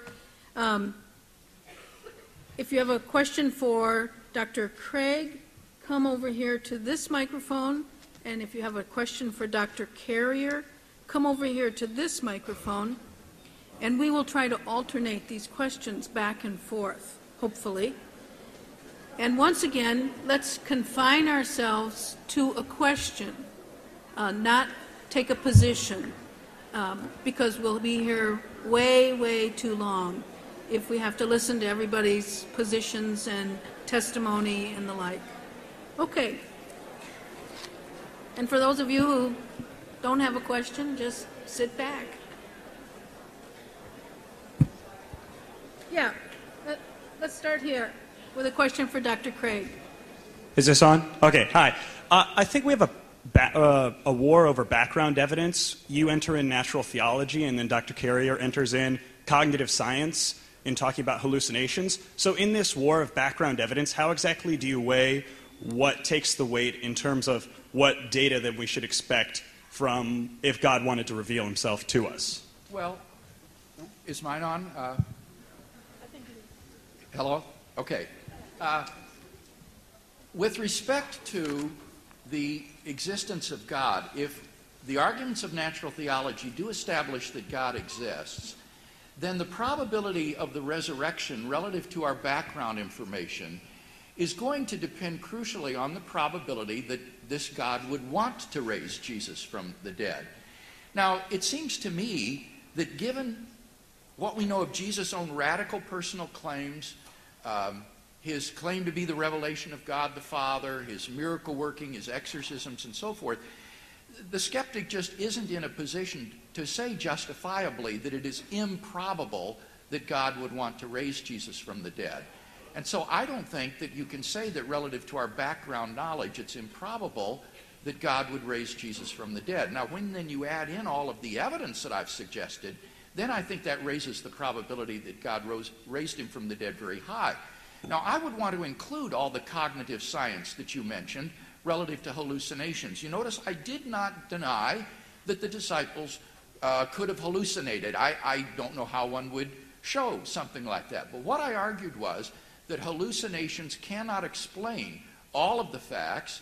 They can't explain, well, the diversity of the various appearances, and that even if they had hallucinated, it wouldn't have led to belief in Jesus' resurrection. So I'm willing to go the mile with the hallucination theory and grant, okay, let's grant they had hallucinations.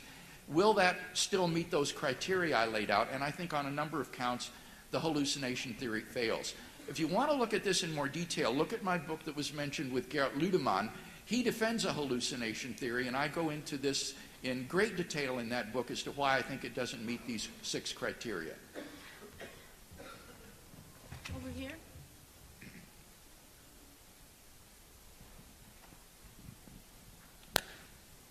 Is it on? Okay. First of all, I want to thank you guys. You guys gave us a free lunch. So, Dr. Carrier, I want to ask a question, and my assumption is that you assume that the Gospels are basically myth-making. If I'm wrong on that, you can address that too. But I'm curious, since you bring up the issue of, Simon of Cyrene and the Lazarus issue, how do you explain the fact that Simon of Cyrene is stated by Mark to be the father of Rufus and Alexander? Because you only focus on Simon of Cyrene, but in Mark's context, he's talking about Rufus and Alexander as Simon's kids. How does that play into your myth idea? And then the idea of also John's Lazarus and Luke's Lazarus. Luke gives it as a parable, and John gives him as a historical person in Bethany. How do you, I don't see the correlation between those two. Yeah, I'll take the last one first. As I was arguing, John is actually inventing the historical Lazarus using the fictional character, and in doing that is commenting on Luke's use of the parable. And one reason we can conclude this is the fact that this Lazarus character doesn't appear in any of the other Gospels. Here we have in the last Gospel of John, we've never heard of a historical Lazarus, despite the fact that Jesus supposedly rose him from the dead, despite the fact that he was supposedly beloved by Jesus, despite the fact that he was supposedly at the empty tomb, despite the fact that he supposedly saw Jesus and so on, and actually witnessed the crucifixion and all this. All of these things first get mentioned in John. We've never heard of them before. None of the other Gospels say this. So I think that in and of itself is a big red flag that we're looking at someone whom John is making up. And then when we see where he's getting the idea and how it makes sense that his creation of this Lazarus character is a commentary on Luke, we fully understand now what he's doing in creating this Lazarus character. With regard to Simon of Cyrene, now there's a lot of cases where I believe there's symbolism in the Gospels where we don't have the sufficient background evidence to know exactly what's going on. So we have to be more speculative in some cases than in others. For example, we know there are much more elaborate stories about Romulus, for instance, about his incarnation, death, and resurrection that we don't have. So there's a lot of times where the Gospel authors could be commenting on things, texts, and so forth that we no longer have. So we can't necessarily be sure of the reconstructions. We can only catch the ones that are obvious, like the Barabbas narrative, the Cleopas narrative, the Lazarus narrative. I think those are cases where we have enough information to actually confirm the case. And so we created basically a prior probability. Once you have enough of these cases, the prior probability that any other story in the Gospels is also symbolism is very high. And so I think that in and of itself warrants further license in trying to figure out what the symbolism might be. Now, Simon of Cyrene is I think, a significant case of this, where I can tell you what I think Mark was doing, but we don't have the documents to know for sure because they're lost to us. We don't have a lot of the documentation from the ancient world. So I can only give you a hypothesis that's unprovable in my view. But then, so again, is the other hypothesis that he was an actual man with sons. We can't prove that hypothesis either. We don't have any particular evidence for it, despite certain archaeological finds that actually aren't statistically determinative of whether it was the actual Simon of Cyrene that we're talking about. But my speculation is, my hypothesis would be that, first of all, Simon is from Cyrene, which is the land beyond Egypt. It's on the other side of Egypt. So he's gone from the other side of Egypt all the way over to Jerusalem. Egypt was a common symbol of death. So in a sense, he's representing the way of death. And by being the father of two particularly famous people in the ancient world, Alexander the Great and Rufus, Musonius Rufus. Musonius Rufus was in the Roman period regarded as the second Socrates, and he had many moral teachings that were very similar to Jesus's. So in a sense, the commentary is that the way of Stoicism that Musonius Rufus represented is not the correct way, not the correct path to salvation. And the way of Alexander the Great, of seeking glory and conquest, is also not the way of salvation. And then what we have here is Simon of Cyrene may be the son of, or maybe the father of these things, but by picking up the cross of Jesus, he is actually representing the path to death that Jesus is going through. But of course, Jesus is going to represent salvation for those who actually accept his atoning sacrifice. Now, that's pure speculation. I agree. I mean, there's no way I can prove this or anything. It's the other cases that I presented here today and a few others that I think I can prove because the evidence is fairly clear. So all I can do is give you speculation like I did about that. And that's what I think. If it's not that, then I do think it's symbolism in some other respect that is lost to us because we don't have the documents. Okay, let's go back over here for a question for Dr. Craig. Dr. Lane, Dr. Carrier, central explanation for appearances was hallucinations. Given that hallucinations in psychoanalysis are held as individual events, how would you refute the fact that obviously we've had multiple individuals have the same hallucination? And wouldn't that be like me having a dream, going up to my friends in the morning and say, wow, what a dream we had last night. Let's pick it up tonight. Well, in one sense, you're right, because since hallucinations are projections of a person's own mind, they cannot be literally shared because they are intra-mental. However, there are group hallucinations in the sense that there can be groups of people who imagine that they are seeing the same thing at the same time, and these are documented. So you can't rule it out absolutely, but I do think that what you have in the case of the Gospels is you have such diversity that it breaks all parallels in the psychological case books. The appearances appear not just to one person, but to many individuals, not just to individuals, but to groups of people, not just under one location and one set of circumstances, but at multiple locales and under a variety of circumstances, not just to believers, but also to unbelievers as well. And this kind of diversity simply can't be accommodated by the psychological theory of hallucinations. I think it renders it quite improbable, along with all of the other arguments against hallucinations that I mentioned. Thank you. Over here. Thank you, Dr. Carrier and Dr. Craig, for coming to Northwest.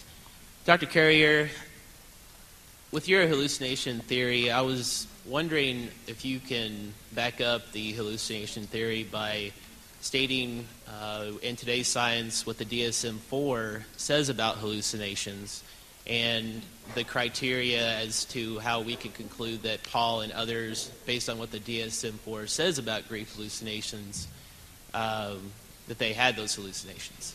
Well, the DSM-4 is actually a diagnostic manual for determining mental illness. I'm not actually proposing that Christians were mentally ill, so I don't think that's relevant here.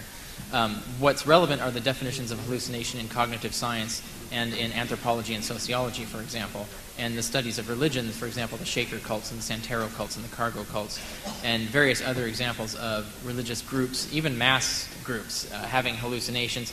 Of course, they would be convincing themselves that they were having common hallucinations, even when literally they weren't.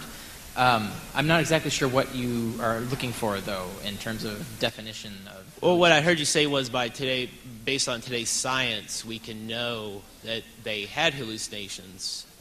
And so basically the psychiatric encyclopedia to be able to tell is the DSM-4. The DSM-5 is coming out, but the DSM-4 is... Well, I mean, you're focused on a diagnostic manual for mental illness, and that's not relevant to here.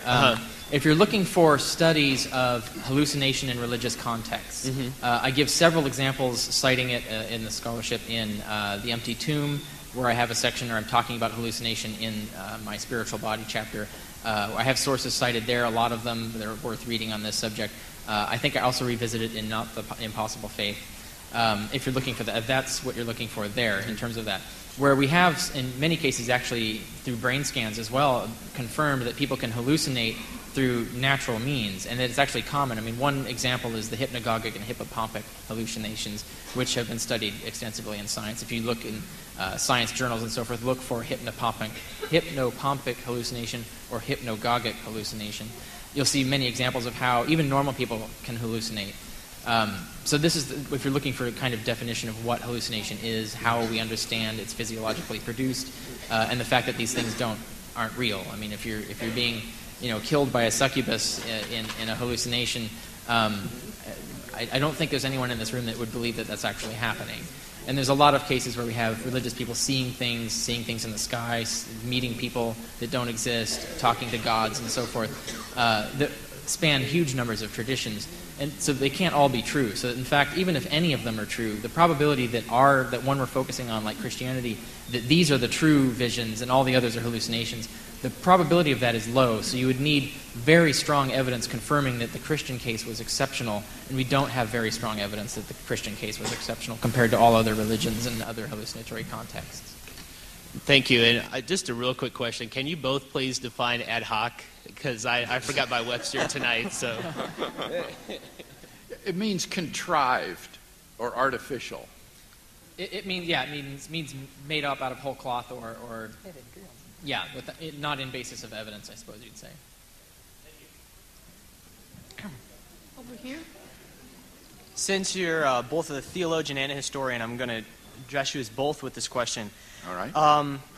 In all non-theological history regarding Caesar, Washington, whatever, we take documents that which we allow could be fallible, not correct in every area. And we take them, and from them, using our best discernment, we ascertain to the best of our ability what probably or what did happen. So, with regard to the four Gospels, how necessary is it to treat the four Gospels as infallible and inerrant, especially when they do have several, I'm going to use the word apparent contradictions, such as Judas' death. Judas' death is not the point, by the way. I'm not saying it contradicts, I'm just saying... Sure. Yeah. But it appears to, at the very least. How important is it for us to believe that these four documents are infallible? And to what extent does that belief affect our ability to historically assess them? It plays no role at all in the argument that I presented tonight. We're treating the Gospels as ordinary historical documents, not as inspired or holy or infallible books.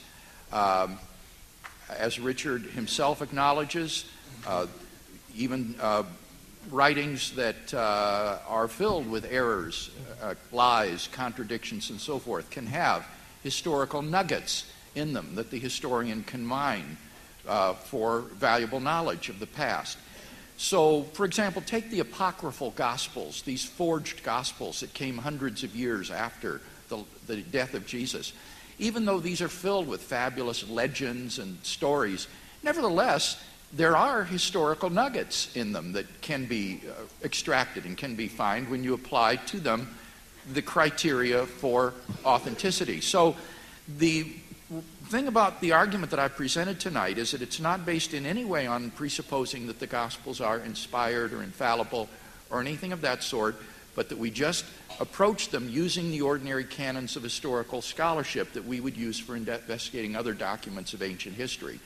And what emerges from this study is, as I say, remarkably, is that facts like the crucifixion, the burial of Jesus, the discovery of his empty tomb, these post-mortem appearances, and the origin of the disciples' belief in his resurrection can be well established as belonging to the historical core of what we know about this man, Jesus of Nazareth. All right. Can y'all hear me? All right. Thank you guys for coming out. I know you've probably been thanked many times. But my question for Dr. Carrier. In your first argument, you outlined the whole concept of Barabbas. And based on the uncommon name, what you said, it was an uncommon for a man to be named Barabbas during that time. Based on the uncommon name, how can you say he never existed? My mother has a very uncommon name, yet she exists. And so...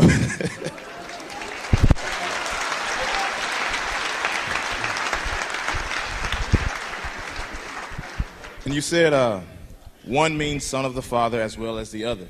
As Dr. Craig said, as I study my Bible, I'm very much of a Christian. I try to keep the Bible in its proper context when reading the Word so I can see the point of view that the author originally intended. And so what if one name could probably mean son of just an earthly father? You know, son of the biological father, while Jesus Christ obviously means son of God, the heavenly Father. So just basically, what do you have to say to that? Well, if it meant son of the biological father, that would still be a fake name.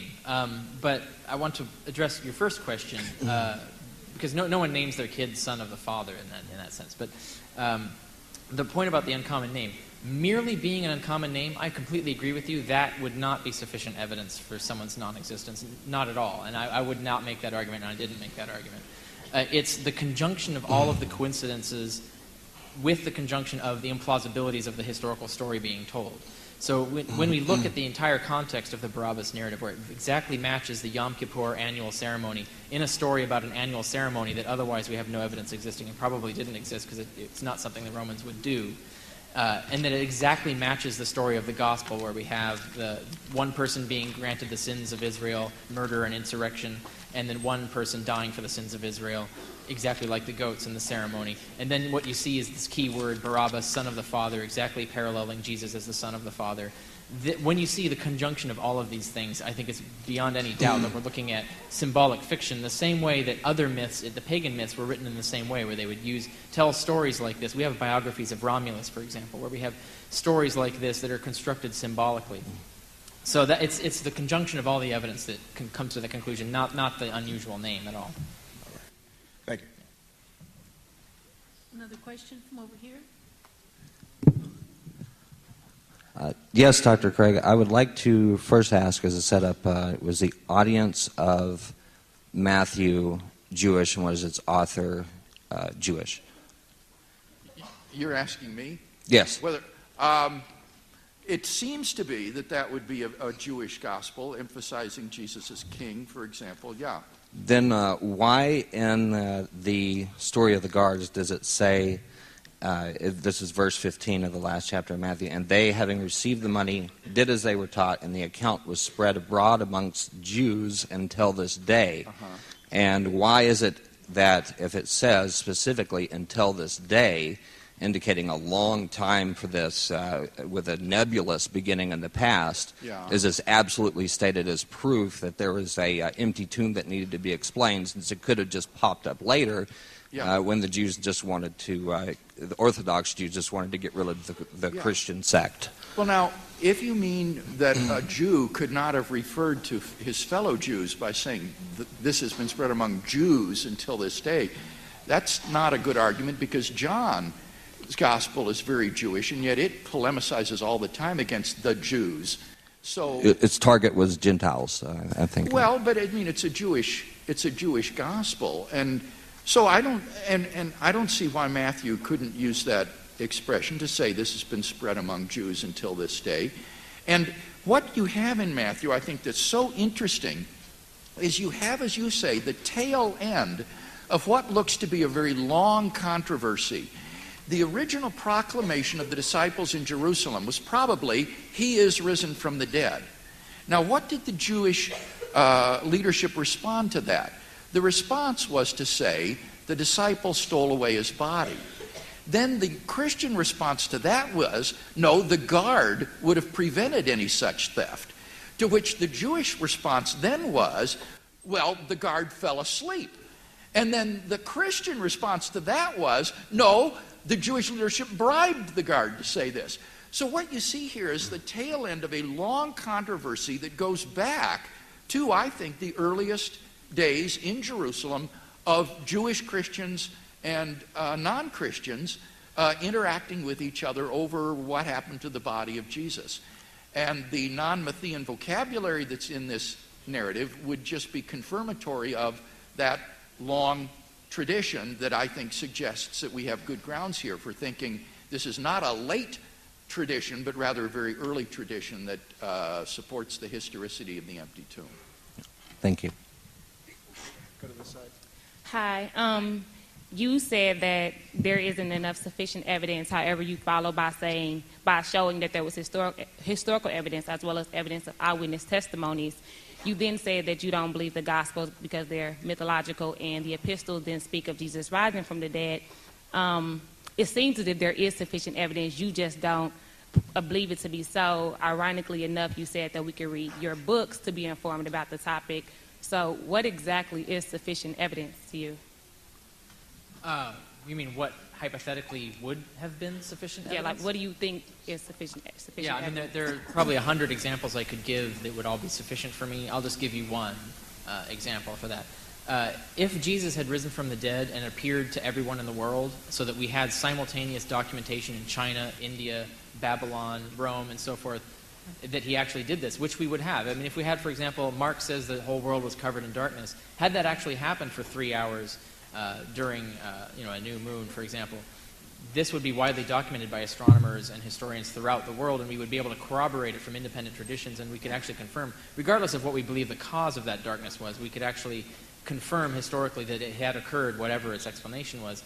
The same thing could have happened for the resurrection of Jesus. If he appeared to people and explained, this is who I am, I have risen from the dead, here is my message to you, and we had this independently corroborated worldwide, even especially in cultures where you wouldn't expect this to occur, that to me would convince me that something had happened, that this Jesus character had risen from the dead in some sense, whatever I then concluded the cause of that was.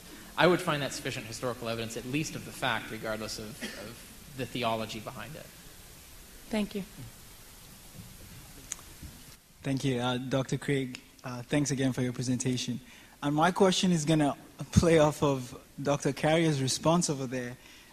He keeps hitting at this point that Jesus appearing to the whole world, if he really resurrected from the dead. First of all, you're a Christian. Has Jesus appeared to you? No. Okay.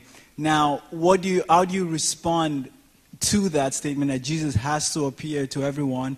And secondly, what relevance does that have to do with the discussion of the historicity of the resurrection? Well, it has no relevance, and it's really surprising to see this philosophical intrusion into what's supposed to be a historical discussion. A person could be a universalist. He could think that everyone is going to be saved, whether he believes in Jesus Christ or not, that the benefits of Christ's atoning death are applied to every person in the world. whether you're a universalist, an inclusivist, an exclusivist, just has nothing to do with the historicity of the resurrection. That has to do with your theology.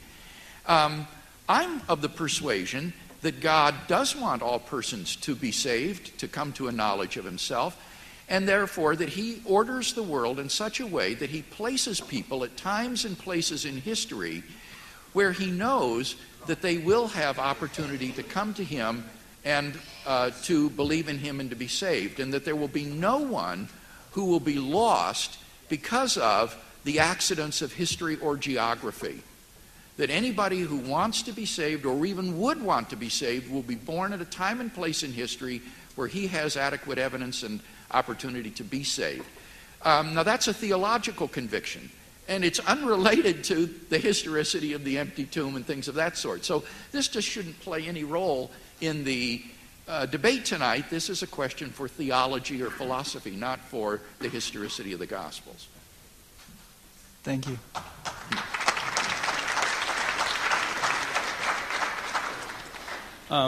Quickly, my question has two parts. First part being, would you agree that when you are writing a document or a debate, that citing multiple types of sources is really important to the authenticity of a document in and of itself?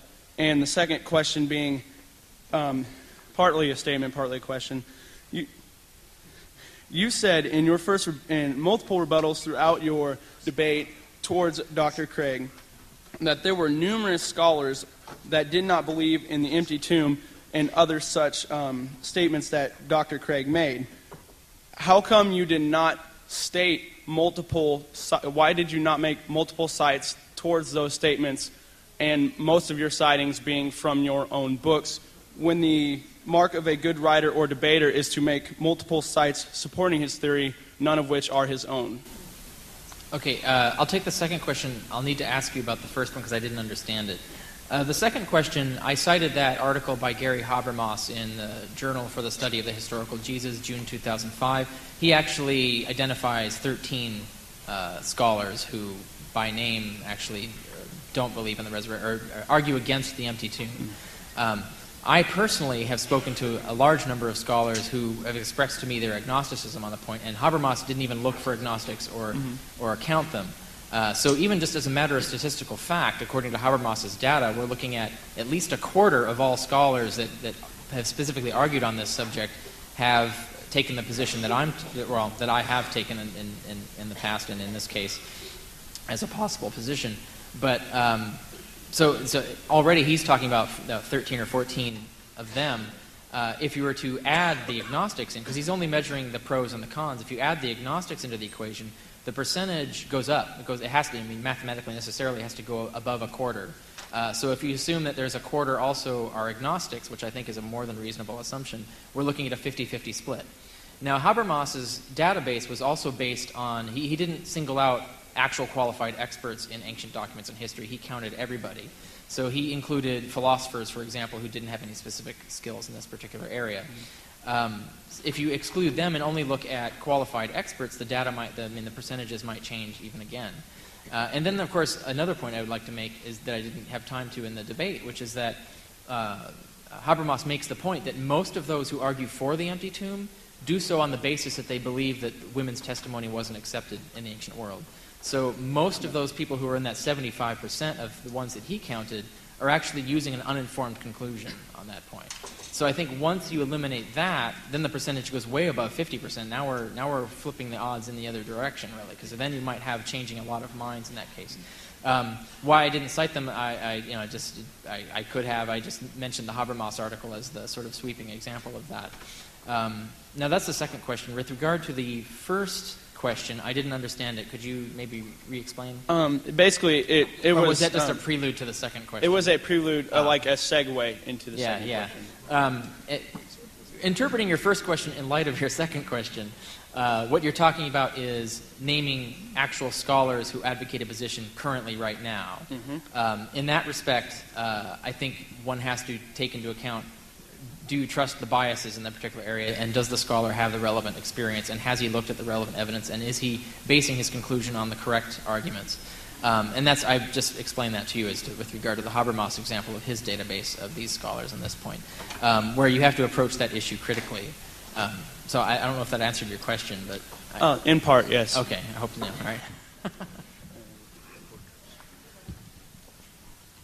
All right. You used as 2 of your 5 facts or pieces of evidence supporting your case Joseph of Arimathea and the testimony of women. Yes. You said that their historical unlikeliness makes your case more, or gives credit to your case. I would argue that their unlikeliness actually serves better to support Mark's message, the Christian message, that they're more likely put in there to show Christians reading the Gospels and people hearing the epistles and everything, that Christians should be inclusive, that, not all Jews, like Joseph of Arimathea, not all Jews are Christ killers, and not all women are crazy and that. So how do you respond to that? Yeah, well, I think you're reading. I think you're reading 21st century Western political correctness into the Gospels, trying to show that they're so inclusivistic and everything, and I think that's utterly foreign to their concerns. With respect to Joseph of Arimathea, remember his existence is multiply and independently attested, as well as being highly unusual in the sense that the Christians would hardly invent somebody who's a Sanhedrist, all of whom Mark says condemn Jesus, who then does what's right by Jesus in giving him a burial in the tomb. So given this, it's a cumulative case. It's not based on any single fact. It's the cumulative force of all of these, I think, that suggests to the vast majority of scholars that the burial narrative is historical. And with respect to the women witnesses, again, it's incontrovertible that the testimony of women was not as highly prized in first century Judaism as the testimony of men. And so a late legendary account would in all probability make men discovered the empty tomb, because any conceivable role played by women would be more aptly played by men and give more credible testimony. I think the reason that women are the discoverers of the empty tomb is very much like those Josephine examples. That was the only witnesses there were. These were the ones they had. These were the ones who really did it, and therefore the Gospels faithfully record it. Thank you. Okay. Dr. Carrier, the naturalistic explanation you gave for the post-mortem appearance of Christ to people is that of mass hallucinations. Some quotes by you tonight are, the Christians were regularly hallucinating, Christians were prone to hallucinating, they did it all the time, and other cults facing failure with no other way to move on also relied on this.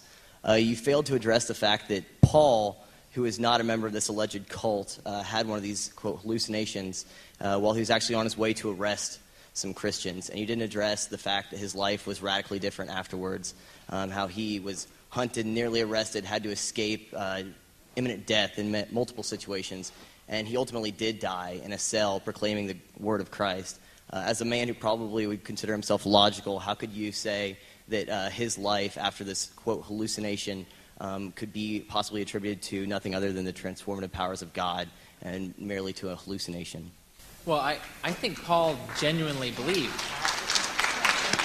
Paul genuinely believed what he saw. I don't think Paul thought it was a hallucination, obviously. When he hallucinated Jesus communicating to him the gospel, he actually believed this was really the case. So obviously it would transform his life in all the ways that you described, because he actually thought that had actually happened. He believed it. The question is, why would Paul have that hallucination?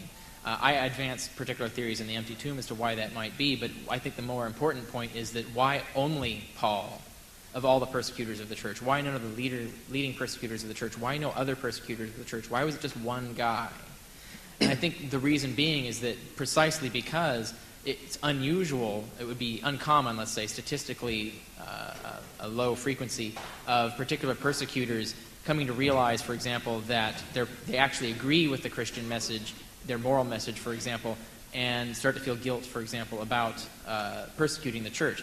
You can come up with explanations like that as to particular psychological reasons why. You can come up with several. We don't know enough information about what Paul actually was thinking at the time to actually know. So the question really is, statistically, what's going to be the case? Statistically, if there's going to be any psychological explanation for Paul to suddenly have this revelation to himself and convince himself that the Christians are right and that Jesus is actually was risen from the dead and so forth, whatever explanation that might be, it's going to be uncommon. And the fact that Paul is extremely uncommon, in fact, he's unique. There's only one persecutor of the church that this happened to. I think that confirms the prediction of my theory that what we're looking at are unique psychological conditions that actually inspired Paul to have this hallucination. And the fact that Paul is alone confirms that prediction. Whereas if you take the theory, and against Craig, what he was saying earlier, that I do think the issue of whether Jesus would appear to all people is historically relevant. It's not a theological point. I'm not talking philosophy here. I'm talking about what predictions do his theory make that are different from predictions that my theory make. Now, if his theory predicts that Jesus is just going to appear in exactly the same place and way and manner that natural theories would also predict, then there isn't any way to tell the difference between natural explanations of the facts and his explanation of the facts, and consequently, we can't decide between them and we can't claim his theory is known. His theory has to make predictions that are different from the predictions made by the naturalistic theories, and those predictions have to come true, whereas the naturalistic predictions have to come false. And that doesn't come to the fore here. And we have a situation with Paul where I think is a classic example of that. The fact that Jesus only appeared to one outsider confirms the naturalistic explanation, because that's exactly what naturalism predicts. Whereas the fact that Jesus didn't appear, if Jesus could have appeared, let's put it that way, Jesus could have appeared to everyone on earth, and as I mentioned earlier, had he done so, I would probably be convinced by the evidence of it, because there would be a tremendous amount of evidence confirming this thing that would have no other naturalistic explanation in my view, or at least no easy naturalistic explanation. So that's what I'm talking about when I say Jesus could appear to everyone. I'm not saying Jesus had to appear to everyone, or they necessarily would have. I'm saying that that's the kind of thing that you would expect for that particular kind of theory. Jesus wants people to have this message. Obviously, if I wanted people to have a particular message that's going to transform their life, make their lives better, and I had the means to appear to everyone and give them a short discussion of this and give them some sort of evidence that this is really the thing they should follow, I would do so. But obviously, I can't be more compassionate or more intelligent than God. So if God also had the same desire, and that means he would have done so. So I say this is a prediction of Craig's theory that is actually falsified by the historical evidence. And that's the position I take with regard to your question and its relation to other topics like that. Thanks. Okay. We have time to take one more from each side, I think, and that'll probably be it. Okay, so my question actually kind of goes off of what Dr. Carrier just said. And he mentioned earlier today and in a previous debate between the two of you that if the God of the universe truly wanted everyone to be saved, that Jesus Christ should have appeared to everyone and not just to the people who did. So going off of that argument, and I feel like you didn't adequately answer it, but could you just give us some more references or some more explanations as to either why Jesus Christ only appeared to the few, why he didn't appear to everyone, or both? Yes, I'm glad to address that topic. I don't think that we can know with any probability at all that if Jesus was genuinely divine and risen from the dead, that he would appear to everybody on earth. Why think that? The only reason is if you think that somehow appearing on earth would win the salvation of more people than not doing so. But suppose you're a universalist. Suppose you believe that everybody is saved, regardless of their response to Christ. Then there's no probability that if Christ is risen from the dead, he would appear to everybody on earth. Suppose instead you take my view, which is what I call a middle knowledge perspective. On a middle knowledge perspective, God knows exactly what sort of evidence would elicit the affirmative response of people in various circumstances. And he can providentially order the world so that anyone who would freely embrace God and his salvation is born at a time and place in history where he does hear the message of the gospel and is given sufficient evidence. On that kind of middle knowledge perspective, there's no probability at all that Jesus Christ would appear to everybody in the world. Maybe what Richard doesn't appreciate is that God doesn't simply want people to believe that he exists or that Jesus is risen from the dead. That's really a sort of matter of relative indifference, according to the Bible, to God. What God really wants is for people to enter into a love relationship with him, to come to know him and his love. And if God, as Richard has said in his writings, wrote in the moon, Jesus lives, or he arranged the stars so that they spelled out Jesus lives in the heavens, well, more people might come to believe that Jesus is risen from the dead, but there's no guarantee at all that that would lead more people into a saving love relationship with him. Indeed, I could well imagine that in such a world, after a while, people would begin to chafe under such brazen advertisements of the Creator and resent his effrontery for such brazen advertisements of his existence. I think that God, endowed with middle knowledge and with the witness of his Holy Spirit, knows exactly the circumstances and the people to create in the world and at the various times and places in history in such a way as to bring the optimal number of people freely to himself. And so given that theological conviction, there's no probability at all that Jesus would appear to everybody on earth. The purpose of the appearances in the Gospels, to repeat, was not to convince people in general Jesus was risen from the dead. It was to commission the disciples to the task of world evangelization. And that task has been carried out remarkably well. Christianity is the hugest, most successful movement in the history of mankind, which is continuing to change lives and to spread with rapidity all across the face of the globe.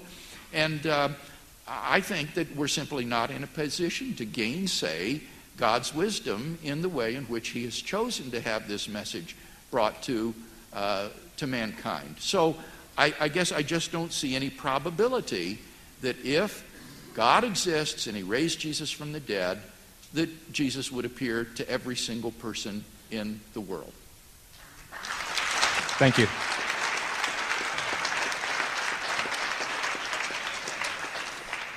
Last question over here. All right, I'm happy to be the last question. Thanks. This is for Dr. Carrier and Dr. Craig. I think you'll both enjoy this question a little bit. This is assuming Christianity could be a myth, and also that myth could become history. How many people in here have a TV? Okay, I'm in college and stuff. I took this class called Theories of Mass Communication. We learned about this thing called the social construct theory. It talks about how people shape their realities off of symbology found in, like media, propaganda.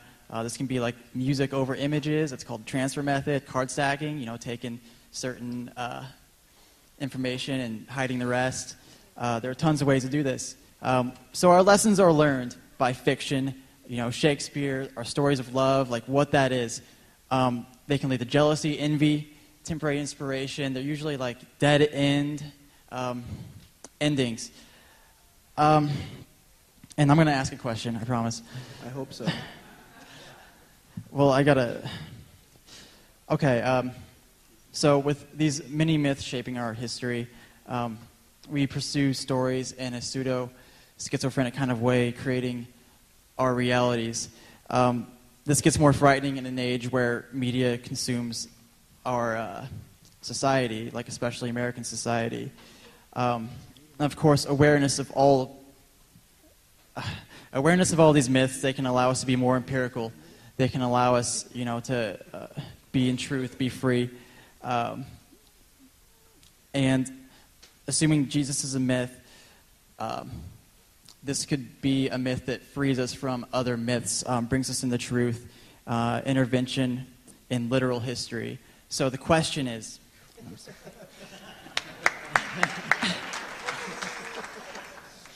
the last book before Revelations is Jude. It warns that people will stop believing in Christ.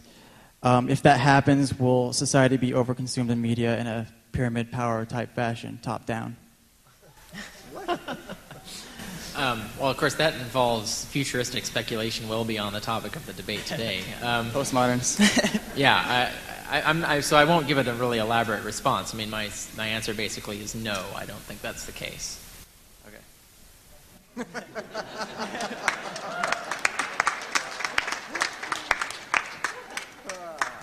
Good one. I take that back. We're going to take another question or two more questions from people that came all the way from Omaha. So step up to the mic. Is it on this? Oh, okay. My question is, Dr. Craig, it's gone back and forth a couple times. One of your primary arguments is multiple independent attestation.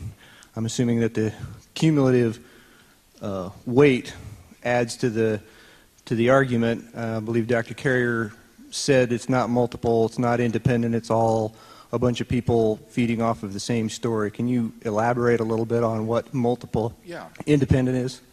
One of the most important criteria of authenticity that historical Jesus scholars use would be to have independent descriptions of the same event that are early, because it's highly improbable that two people would independently make up the same story. So if you can find a saying or an event in the life of Jesus that is attested in independent and early sources, that increases the probability that it goes back to the historical Jesus. And as I say, usually scholars are delighted to find two such independent and early sources.